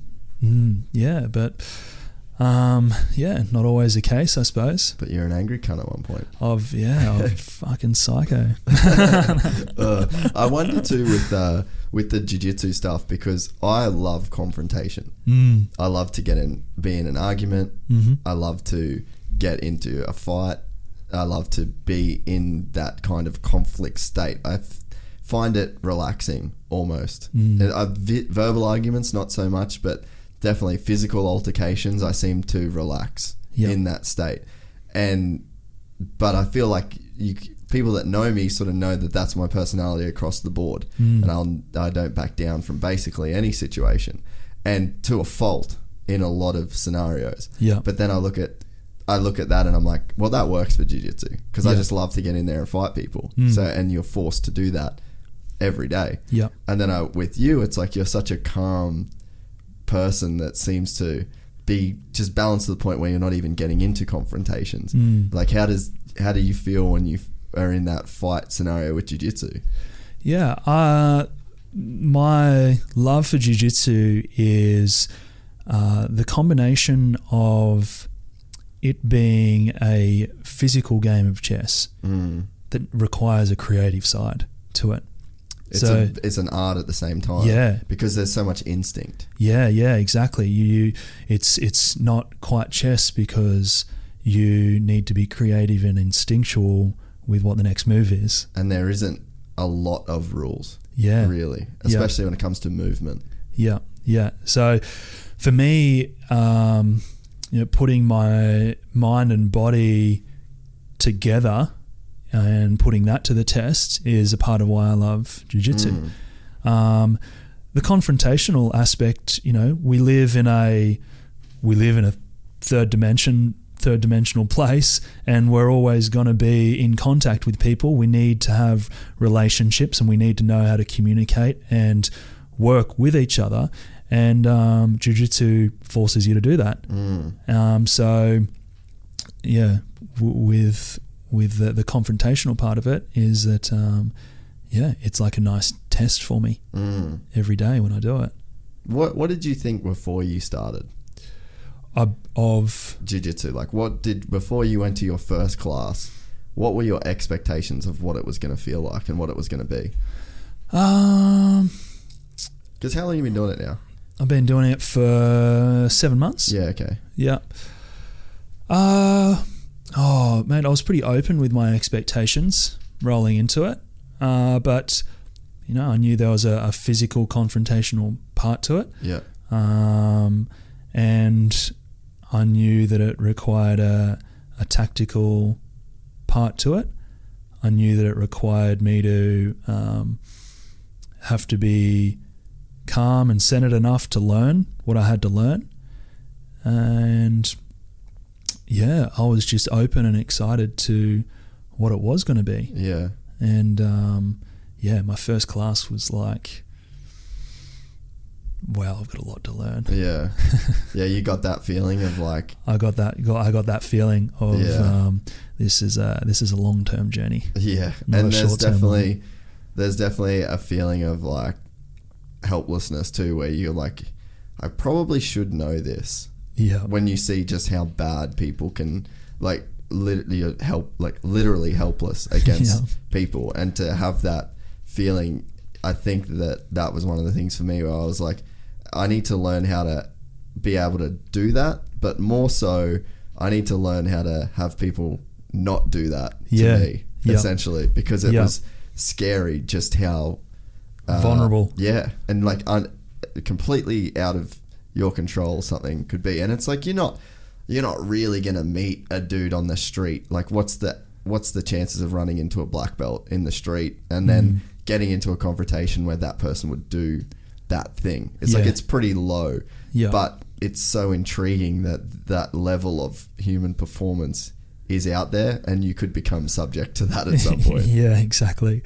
It's a perfect mix of a sport, isn't it? Because you got to bring that warrior aspect to it, but you've got to have a sense of vulnerability and no ego approach to it too.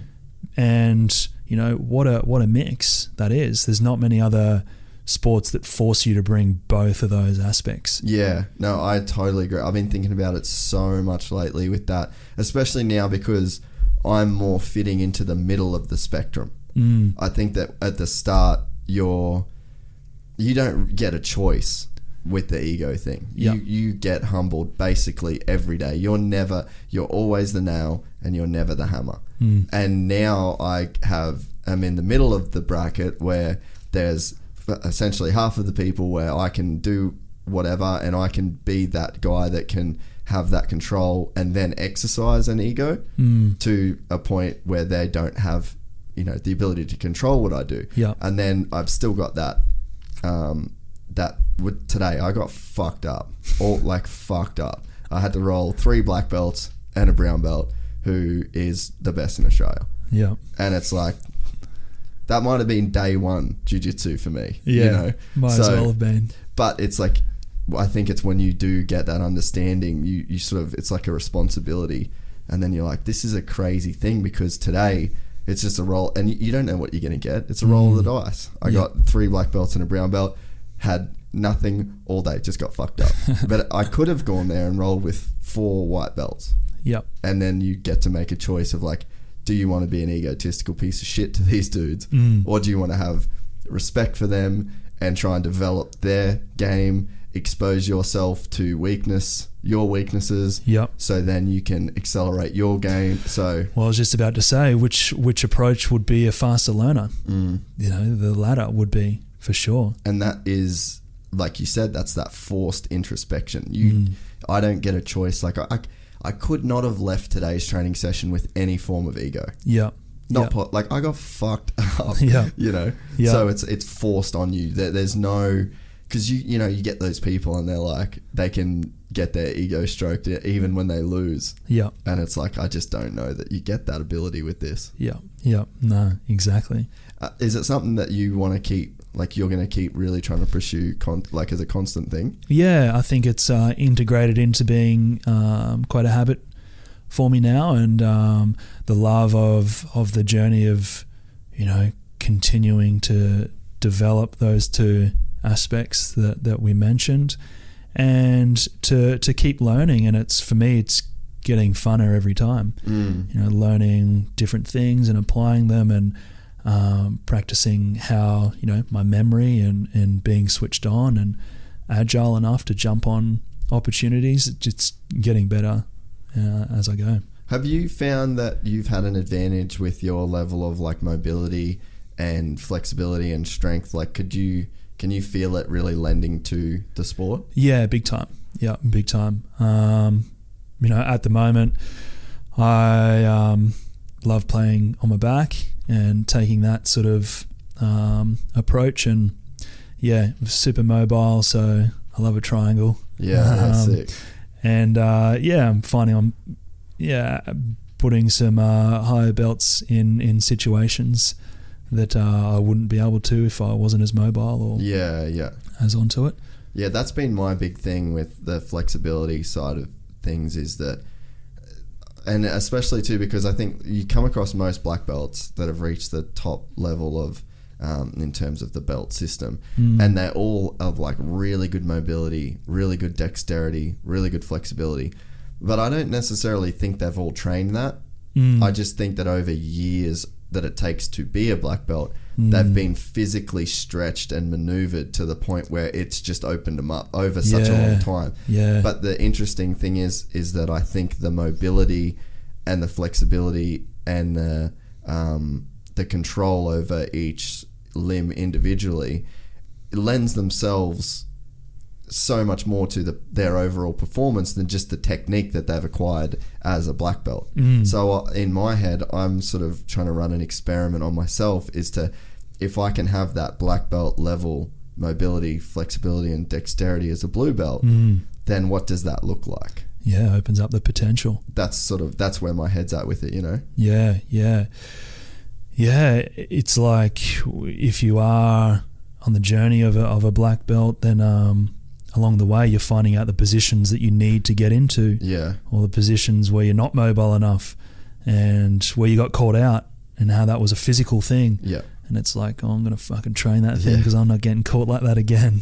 And you can see, like, have you watched much of the high level no-gi stuff? Like the 80cc level? Like you see guys when they take the back, and it's like they've got that top hook, and it's the leg is circling, and it's literally looks like they're just using their arm, and it's so flexible and it's so mobile and so controlled that it's like they're playing with 4 arms, and I'm playing with 2, essentially. It's so crazy to watch that control. Gnarly, hey, and what a connection from brain to body that is too. Your kinesthetic awareness. It's like, using Harley as an example, his ability to be upside down, inside out. So crazy. That's his kinesthetic awareness and how refined that's got to be to land exactly where it needs to land.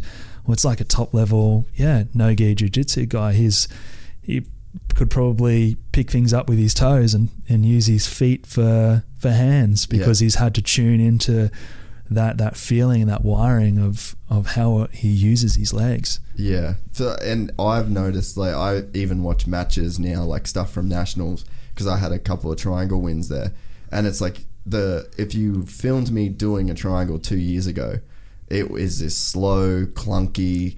I'm using my hands, and there's all this stuff going on, and now it's just such a quick Yep. movement, and it is insane it's inspiring too. Like I let that stuff inspire me to keep pushing and keep. Again, I think I like what you said before with the marathon runner. It's more about potential, like exploring that human potential, and it's exciting to get better at something. And I think that is what pushes that continual progression, is like when you're genuinely excited about those little details, and that they're the things that can keep you coming back for more. There's a really cool book, an audio book called The Art of Learning, and I'll just get up the Write that down. The author, Josh Waitzkin. The Art of Learning. And are you more of an audiobook guy? I'm a bit of both. Yeah. Okay. Yeah. I'll have some audios on the run, and then some and some books to lock into. And what are you reading? What are you listening to them through? Like Audible or? Yeah, that one's through Audible. Okay. And he was a professional chess player, and what he had come to realize that he wasn't necessarily good at specific things, but what he was amazing at was learning. And then he became profound in his practice of Tai Chi, and there's a Tai Chi martial arts practice called Touch Hands, and he became American champion at that as well. But it was all to do with how he processed learning and how he took that on. And it's a really cool book for the jiu-jitsu people out there to be able to understand the intricacies of learning at another level. Yeah, that's cool. I'm going to get that book. Yeah. I've struggled with the audiobooks. I can listen to podcasts, but I find that I struggle a little bit with the audiobook stuff. But maybe I just need to do it while walking, or, something where I don't have other shit kind of going on, Yeah, it's that, and also, if there's one that I really need to know and get to know, I'll get the book. Because you can sit and highlight, rewrite, things like that. Yep. It's a bit hard to start and stop and listen and write, when it comes to the audiobooks. How much are you reading these days? And where do you try and fit reading into your schedule? Because you're busy, you got a kid. Yeah. So, I'll constantly reading, and that's a more of a late afternoon, nighttime type of thing. Meditation is a practice for me in the morning, and writing. Yep. The reading's more of that afternoon thing. With the meditation and the writing stuff as well. So what are you trying to achieve with your writing? Because I've been experimenting with a little bit more of just general journaling. I don't really have a structure to it yet. I miss some days. I've got a red book that I keep on my desk, and that's the front of it is my to-do stuff, and then the back of it is my journal. But there's recently I haven't wrote in it all week because it's just been under some stuff on my desk, so it's not fully in my brain yet to where I'm intentionally seeking it out and doing it. It's more of still fuck, that's right, I need to do that. But so what are you trying to get out of your writing sessions? And are you going writing and then meditation? I'm going meditation, then writing. Okay. And I suppose my idea of what success is getting to know myself, is to the level that I know myself. If I know myself a lot, then I know why I make the choices I make. I know what more of the optimal choice is for me in any given moment. So my process of meditation and writing is my meditation is kind of just connecting in with myself a little bit more and getting to a stage where I feel like there is no distraction, or I'm now more in my internal environment versus still remaining in the external environment. Yeah. So that requires me to remove sensors and things like that. Are you listening to any music or any guided stuff? Yeah, some guided stuff. A nice place to start with some guided stuff is the Dr. Joe Dispenza. Yep. That guy. He has some really cool guided, whether it's visualization or whether it's a creative process. He's big on creating your future reality now in the present, and that's through dropping into a theta brainwave state, and then he guides you through this, but a process of aligning the feeling and the emotion with that future event or goal that you're looking for. Yeah. And through that process, you start to, it's a little bit deeper, but you start to step more into the quantum world, and that's where time doesn't exist, and you are in your inner world, and you have the ability to create from that present moment. Yeah. My example of that is during my racing days of triathlon.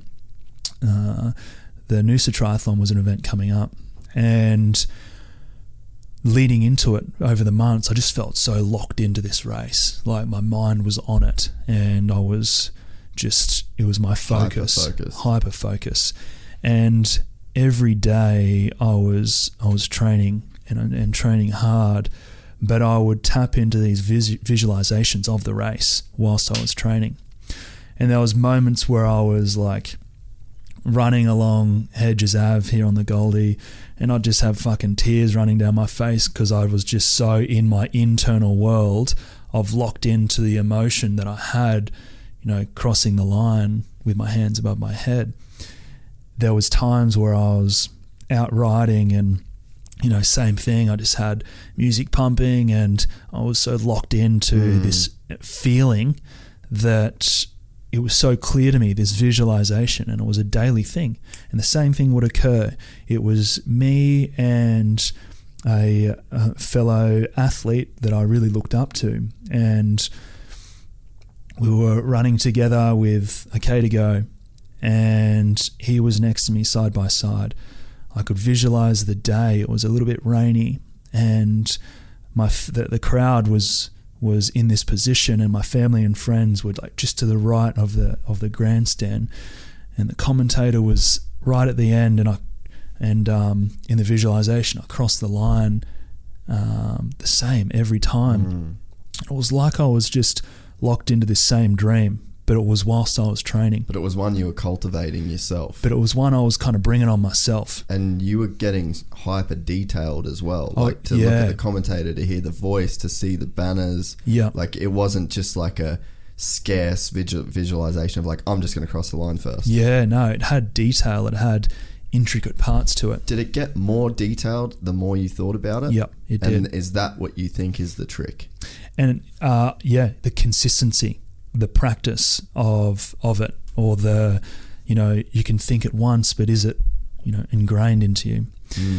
And anyway, come to race day, I had the start that I'd visualized. Through the middle part of the race, I was in the position that I'd visualized, but where I really locked into was that last part, that last K. And I found myself with that guy next to me, and it was the same day. It was a little bit rainy, and the crowd was packed like I'd visualized. And then my family and friends ended up being in that position that I'd visualized them.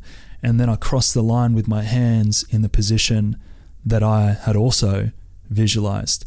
And it was this weird as fuck moment of like deja vu. And it was like emotional and like, holy shit, I've been here before type of feeling.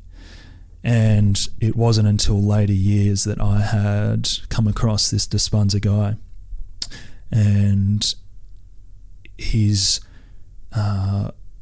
urge to show what I had gone through in a scientific way. And I found it pretty fascinating, and something that I love to share with clients and athletes, and take people through that visualization process. Yeah. There's definitely, or there has to be some form of like resistance at the start if you hear that story and you're a person that is a long way away from achieving something like that, someone that they know they need to work out more, they just have like a gym membership and it's like 1 or 2 days a week and it's like they're struggling to really get into it. I think that there is a certain level of resistance to hear stories like you want to push back against a story like that. Or when someone tells you about their amazing experiences meditating, you want to push back against that because again, I think it's that subconscious thing of like you feel so far away from it. Did you have those same sort of resistance towards, like, you'd hear someone talking about meditation or visual and you just were like, it's fucking hokey, dude, like, and then at the start, maybe the first 20 times you meditated, you were just like, what the fuck am I doing? 100%. You know, so like, because I think that's one of the problems that, not a problem, but it's like you hear the end result because people are only sharing it when they get to the level that you're at with it because they really believe in it. But for someone that doesn't believe in it, they just pass it off as hokey shit. Yeah. So it's like, did you still have those same feelings and, you know, that long period of time of just going like, this is fucking pointless? Yeah, definitely. It takes like a level of trust in a way too. Kind of for sure. Back to that who do you listen to thing. Yeah. Because is that person sharing their meditation examples and experiences out of ego? Yep. Like, look what I can do. Because that happens a lot. Yeah. Especially in the yoga, meditation. Fucking like oath. That space just, it seems so fucking corrupted with like these people that are just telling you shit for like their own purposes. The paradox of that spiritual realm is that they're the ones who are tripping all over their own fucking egos. Yeah.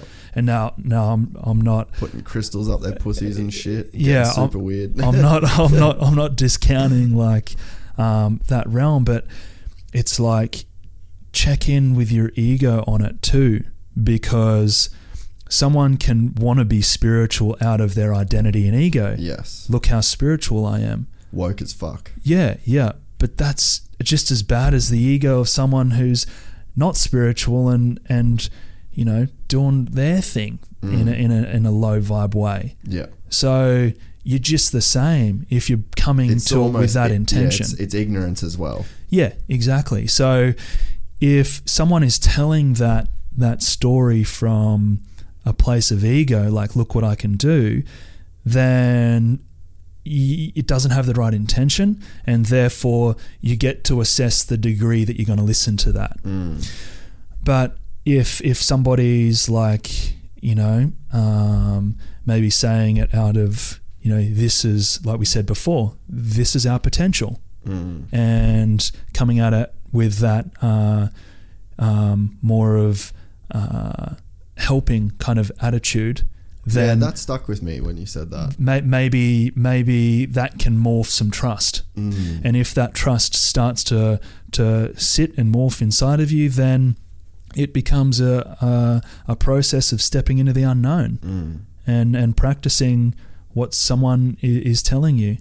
Because everything at the end of the day, like, now that you're saying that, everything comes down to the trust. Like, I trust that Fabio Galeb is a legitimate black belt that will give me the training that I need to become that level. Like, I've got that trust, but I haven't thought of it in that way.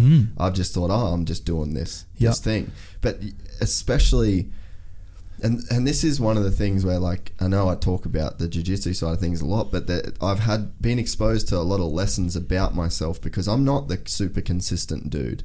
Like, I would say I'd be consistent in terms of like living for my ego in a lot of ways years ago, but it's like now I've been consistent in this thing, and I've done what people have told me that know a lot more than me, and I've taken all of the beatings on board and all of the lessons on board, and now I'm hitting, like I said, that middle ground. Obviously still so early in the stage, but there is more of a ground now where it's like I've gone through that first bit. You know, I've punched through that first bit of the ceiling.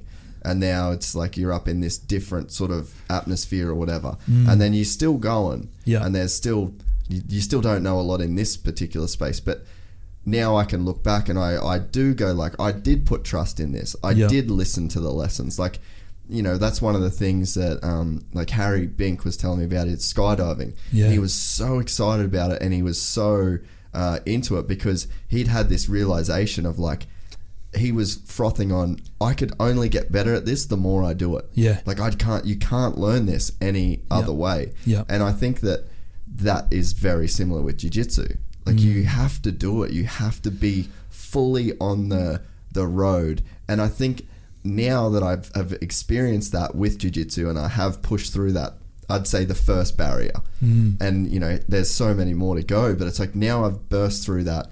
I'm like, fuck, this is everything. Yep. Everything is this journey, 100%. Whether it's meditation, whether it's mobility, whether it's breathing, whether it's, yoga, anything is like you have to trust, commit to the process and fight through the initial resistance, because even people like yourself with the meditating, you've pushed through that resistance from the start, right? Yeah. What you're describing is the 4 modes of consciousness. So to begin with anything, we are unconsciously unconscious. Yeah. We don't know that we don't know. And then you become consciously unconscious. Yeah. Oh, fuck, I know that I don't know.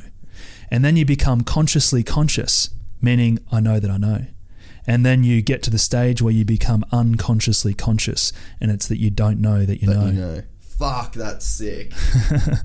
And that's so sick. And it's with everything. Yes. It's like you don't know that you don't know that move.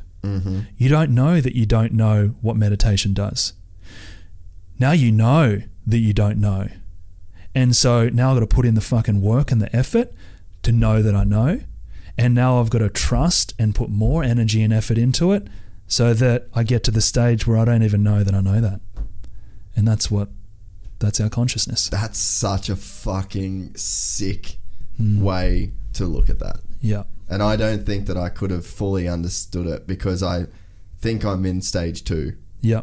Basically. Like I'm living in stage 2 in so many aspects of my life. And I don't think I've ever been as excited to reach whatever the top level is. And I think that before it's like motocross, or it's, I was like super into golf, and it's the top level of that is so far away that I think that you almost need to pick something in your life where the top level is attainable. Because I've been saying a little bit lately that how you do anything is how you do everything. 100%. And that has been another thing. It's a philosophy that's come from training, essentially. And it's like, if you can put in the absolute, like there are times I will leave there fucking cooked. Yeah. I got nothing left to give. And you do that, and there is a sense of gratification that comes with that, regardless of the outcome, whether it was me putting beatings on people or me getting beat up. Yeah. There is an inherent satisfaction that comes with that. And then it made me want to feel that satisfied everywhere else. Yeah. And then that's what made me start thinking about like how you do anything is how you do everything. So it's like we should pick something in our life that it's like we can achieve, enlightenment in a way in that one area, because then it's the follow-on. Like you can't not have a follow-on effect. Yeah. And again, like it's still early days, and it's still, I feel like I'm just becoming aware of this, and now there's so much more to go. Yeah. But I don't know how many people have something in their life that there is that a realistic, achievable excellence in something, and that in working towards that, the follow-on effect and the filter down effect of that will make all of your life better, if that makes sense. Yeah, for sure. 100%. That's where I'm at. And that's fucking sick. It's good. Yeah. Oh, I love that 4-step. 4 modes of consciousness. 4 modes of consciousness. Yeah. Is there a book that you read about that, or? I got that from one of my mentors, Gary. Yeah. Okay. There is a book called 4 Modes of Consciousness. Yep. Yep. But I hadn't read it. I just kind of got that information from him. Yeah. My filters on how to extract that. The mentors thing is interesting, because I don't think a lot of people would have mentors in their life. I think you're around people that you look up to, but that term is something that anyone that is very successful, you'll hear them use that term of like one of my mentors. Like, that's something that you're obviously super into. Yeah, so into it. Because it's again, it's one of those things I don't that know you can what be I don't met with know. resistance, and it can sound hokey though, right, at the start. Yeah. If you want to look through that lens. If you want to look through that lens. But if you're looking through that lens, you're sabotaging yourself. Mm-hmm. And if you want to look at that and pretend like you know everything, then you're full of shit. Yeah. And if you think you know everything, you don't need a mentor, then you definitely need a mentor. It's like if you one of the Eastern sayings is that everyone should meditate for half an hour every day, unless you're really, really busy. If you're really busy, you should meditate for an hour every day. Yeah. And it's like, there's that kind of concept in that. Yeah. I feel. It's one of those things though where it's like, okay, cool, bro. Where do I get a mentor? Yeah. Well, what do you want to become unconsciously conscious at? Yeah. So do you just hunt out the guy that's like unconsciously conscious at it? Really fucking good at it. Yeah. It's like, so bro, you want to be really good at boxing. Well, who's unconsciously conscious and a fucking weapon at boxing? Yeah. Go hit him up. Be around that dude. Yeah. Ask him shit. Drill, get right into his brain. Yeah. Get right into his mind. And if you want to do that in business, if you want to do that in property development, well, who's someone better at it than you? Yeah. To be able to do that requires you to drop your ego for a second. Say, you've got to be extremely humble to then call. Like, have you had a situation where you've literally just called somebody? I guess to say like, will you be my mentor is like kind of, it's probably not going to happen like that a lot of the times. But like, what is your process of like identifying a person and then making that connection? And what's your conversations look like to a person that you're like, he is unconsciously conscious of this, and I would strive to be like that person? Yeah, it takes a level of getting to know that person, and seeing how they're living and breathing, and what is it that I want to learn from that person that really intrigues me. And if that is something that I do want to learn, then it's like, one, maybe they do that. Maybe they have a mentorship program. Maybe they haven't, but they've thought about it. And maybe you are the catalyst to helping them create that. It's, each to their own with that understanding. Yeah, you're right, though. It is. It requires a definite level of humility, though, to then put all of your ego aside and to become, like, completely malleable. And because even the way that you can ask questions to somebody can be out of ego. Like, you've really got to be aware of like a genuine nature of having a conversation with somebody. Yeah, definitely. And it's like back to, is your ego getting in your own way? You've just got to check in with that on yourself. Only you know that. Yeah, for sure. And one of the things, because I don't want to... Do you have a time you have to get out of here by? Pretty soon, I think. All right. One of the things I want to talk to you about, and you just let me know when you've got to go too, by the way, because we could be here for hours. We could be. But the breathing stuff that you've been into lately and the workshops that you've been doing are fascinating. And the whole cold exposure thing, what got you into that, and what have you seen, again, as a guy that tests stuff on yourself, like what improvements have you made as a result of like a deep dive into that world? I think the ice is an amazing metaphor for triggers. It's an amazing metaphor for the other triggers that lie in our life. We can be triggered by traffic, by what other people say, by this, by that, and the ice forces us into reacting. So if it forces us to react, then it also has the ability to train us to be more of a responder. Yeah. And it helps to train us to go within, try and practice quietening the mind, and to tune into ourselves and not be so influenced by our external environment. Yeah, okay. So the breathing in the ice is a practice for that. And within the workshops, it's a a lot of what we're talking about today, really just prepping people into knowing that this workshop here is to get to know yourself, is to get to know what you're thinking when you step in that ice. Yeah. What parts of you have fear? What parts of you want to get out? How you get through it. Like all of those things is you getting to know yourself. And if you're doing it in the ice, which is a really big trigger, then how you do anything is how you do everything. It's going to be how you respond to a trigger outside of the ice, whether it's a confrontation or whatever. Whether you're in the ice and you get frustrated and you can't handle it, well, that's probably how you're going to handle confrontation too. So it's just a or beautiful, anxiety, or fear. Yeah, anxiousness. It's like, let's turn that dial into excitement and try and tune into ourselves enough to make that shift between the anxiousness that the ice creates and the excitement that you can have for creating this experience for yourself. And are you now to the point where you are excited to get into that tub? There'll always be days where it's like, all right, how tuned in am I? Yeah. Because if I'm all outside of myself, then yeah, I've probably got some fear stepping into it. Yeah. But if I'm like tuned in, then I'm like, yeah, I'm excited to step in here and test myself. Yeah, but it never gets easy. Because I think that's the thing.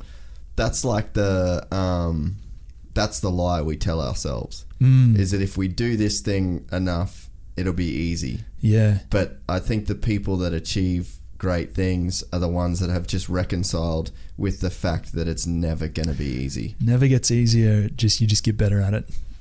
Yeah. And I think that's the lie though, that people tell themselves, because they'll say do it for 6 months or 3 months, but then it's like it's not getting easier. Yeah, and it's like it's not supposed to. And wouldn't that be like a halt? That would create a halt for someone new to it, wouldn't it? Yeah. It's like, oh, look how easy it is for these people. Yeah. Well, it's not necessarily easy. They're just better at it. Yeah, exactly, yeah. And they've just practiced it and they've gone through the 4 modes of consciousness of it. Yeah. So, yeah, when you look at people who are doing those things, in sport and whatever, it's like if you want to create a big business, it's not that your big business gets easier, you just get better at managing it and better at dealing with it. So have you got, I'll let you get out of here just because I know you're a busy dude. I thought getting 3 hours would be pretty tough with you. But have you got any workshops coming up? Have you got anything to sort of plug or where people can sort of get at you?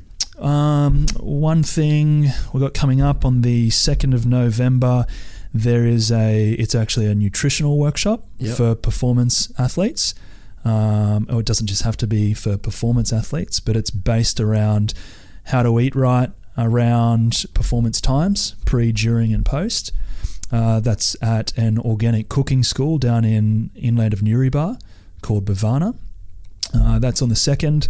And then on the 9th is one of the ice bath and breathing workshops, and that's at the Active Gym here in Burleigh. Yeah, right. So we've got on the 9th. On the 9th. So we've got 2 of those different ones coming up, and both very individualized and different. But and how do people get onto those? Check out my website, www.taylorcecil.com.au. Yep. And workshops tab and all the info there. Well, I've really enjoyed you coming on this podcast, and I'd love to make it a semi-regular thing as your schedule allows it, because there's so much stuff that we can go into. Mate, but so good. You're a guy that I look up to a lot, and I enjoy, even though we don't talk every day, I enjoy looking at what you're doing most days, and definitely drawing inspiration from the stuff that you've got on and the effects that you've had on people that I know and care about. So thanks, brother. No, thank you very much, and thanks for having me on. I hope you enjoyed it. I loved it. Perfect. Thank you. Thanks, brother. Awesome, man. Thanks so much, Dude, unreal. Yeah, really.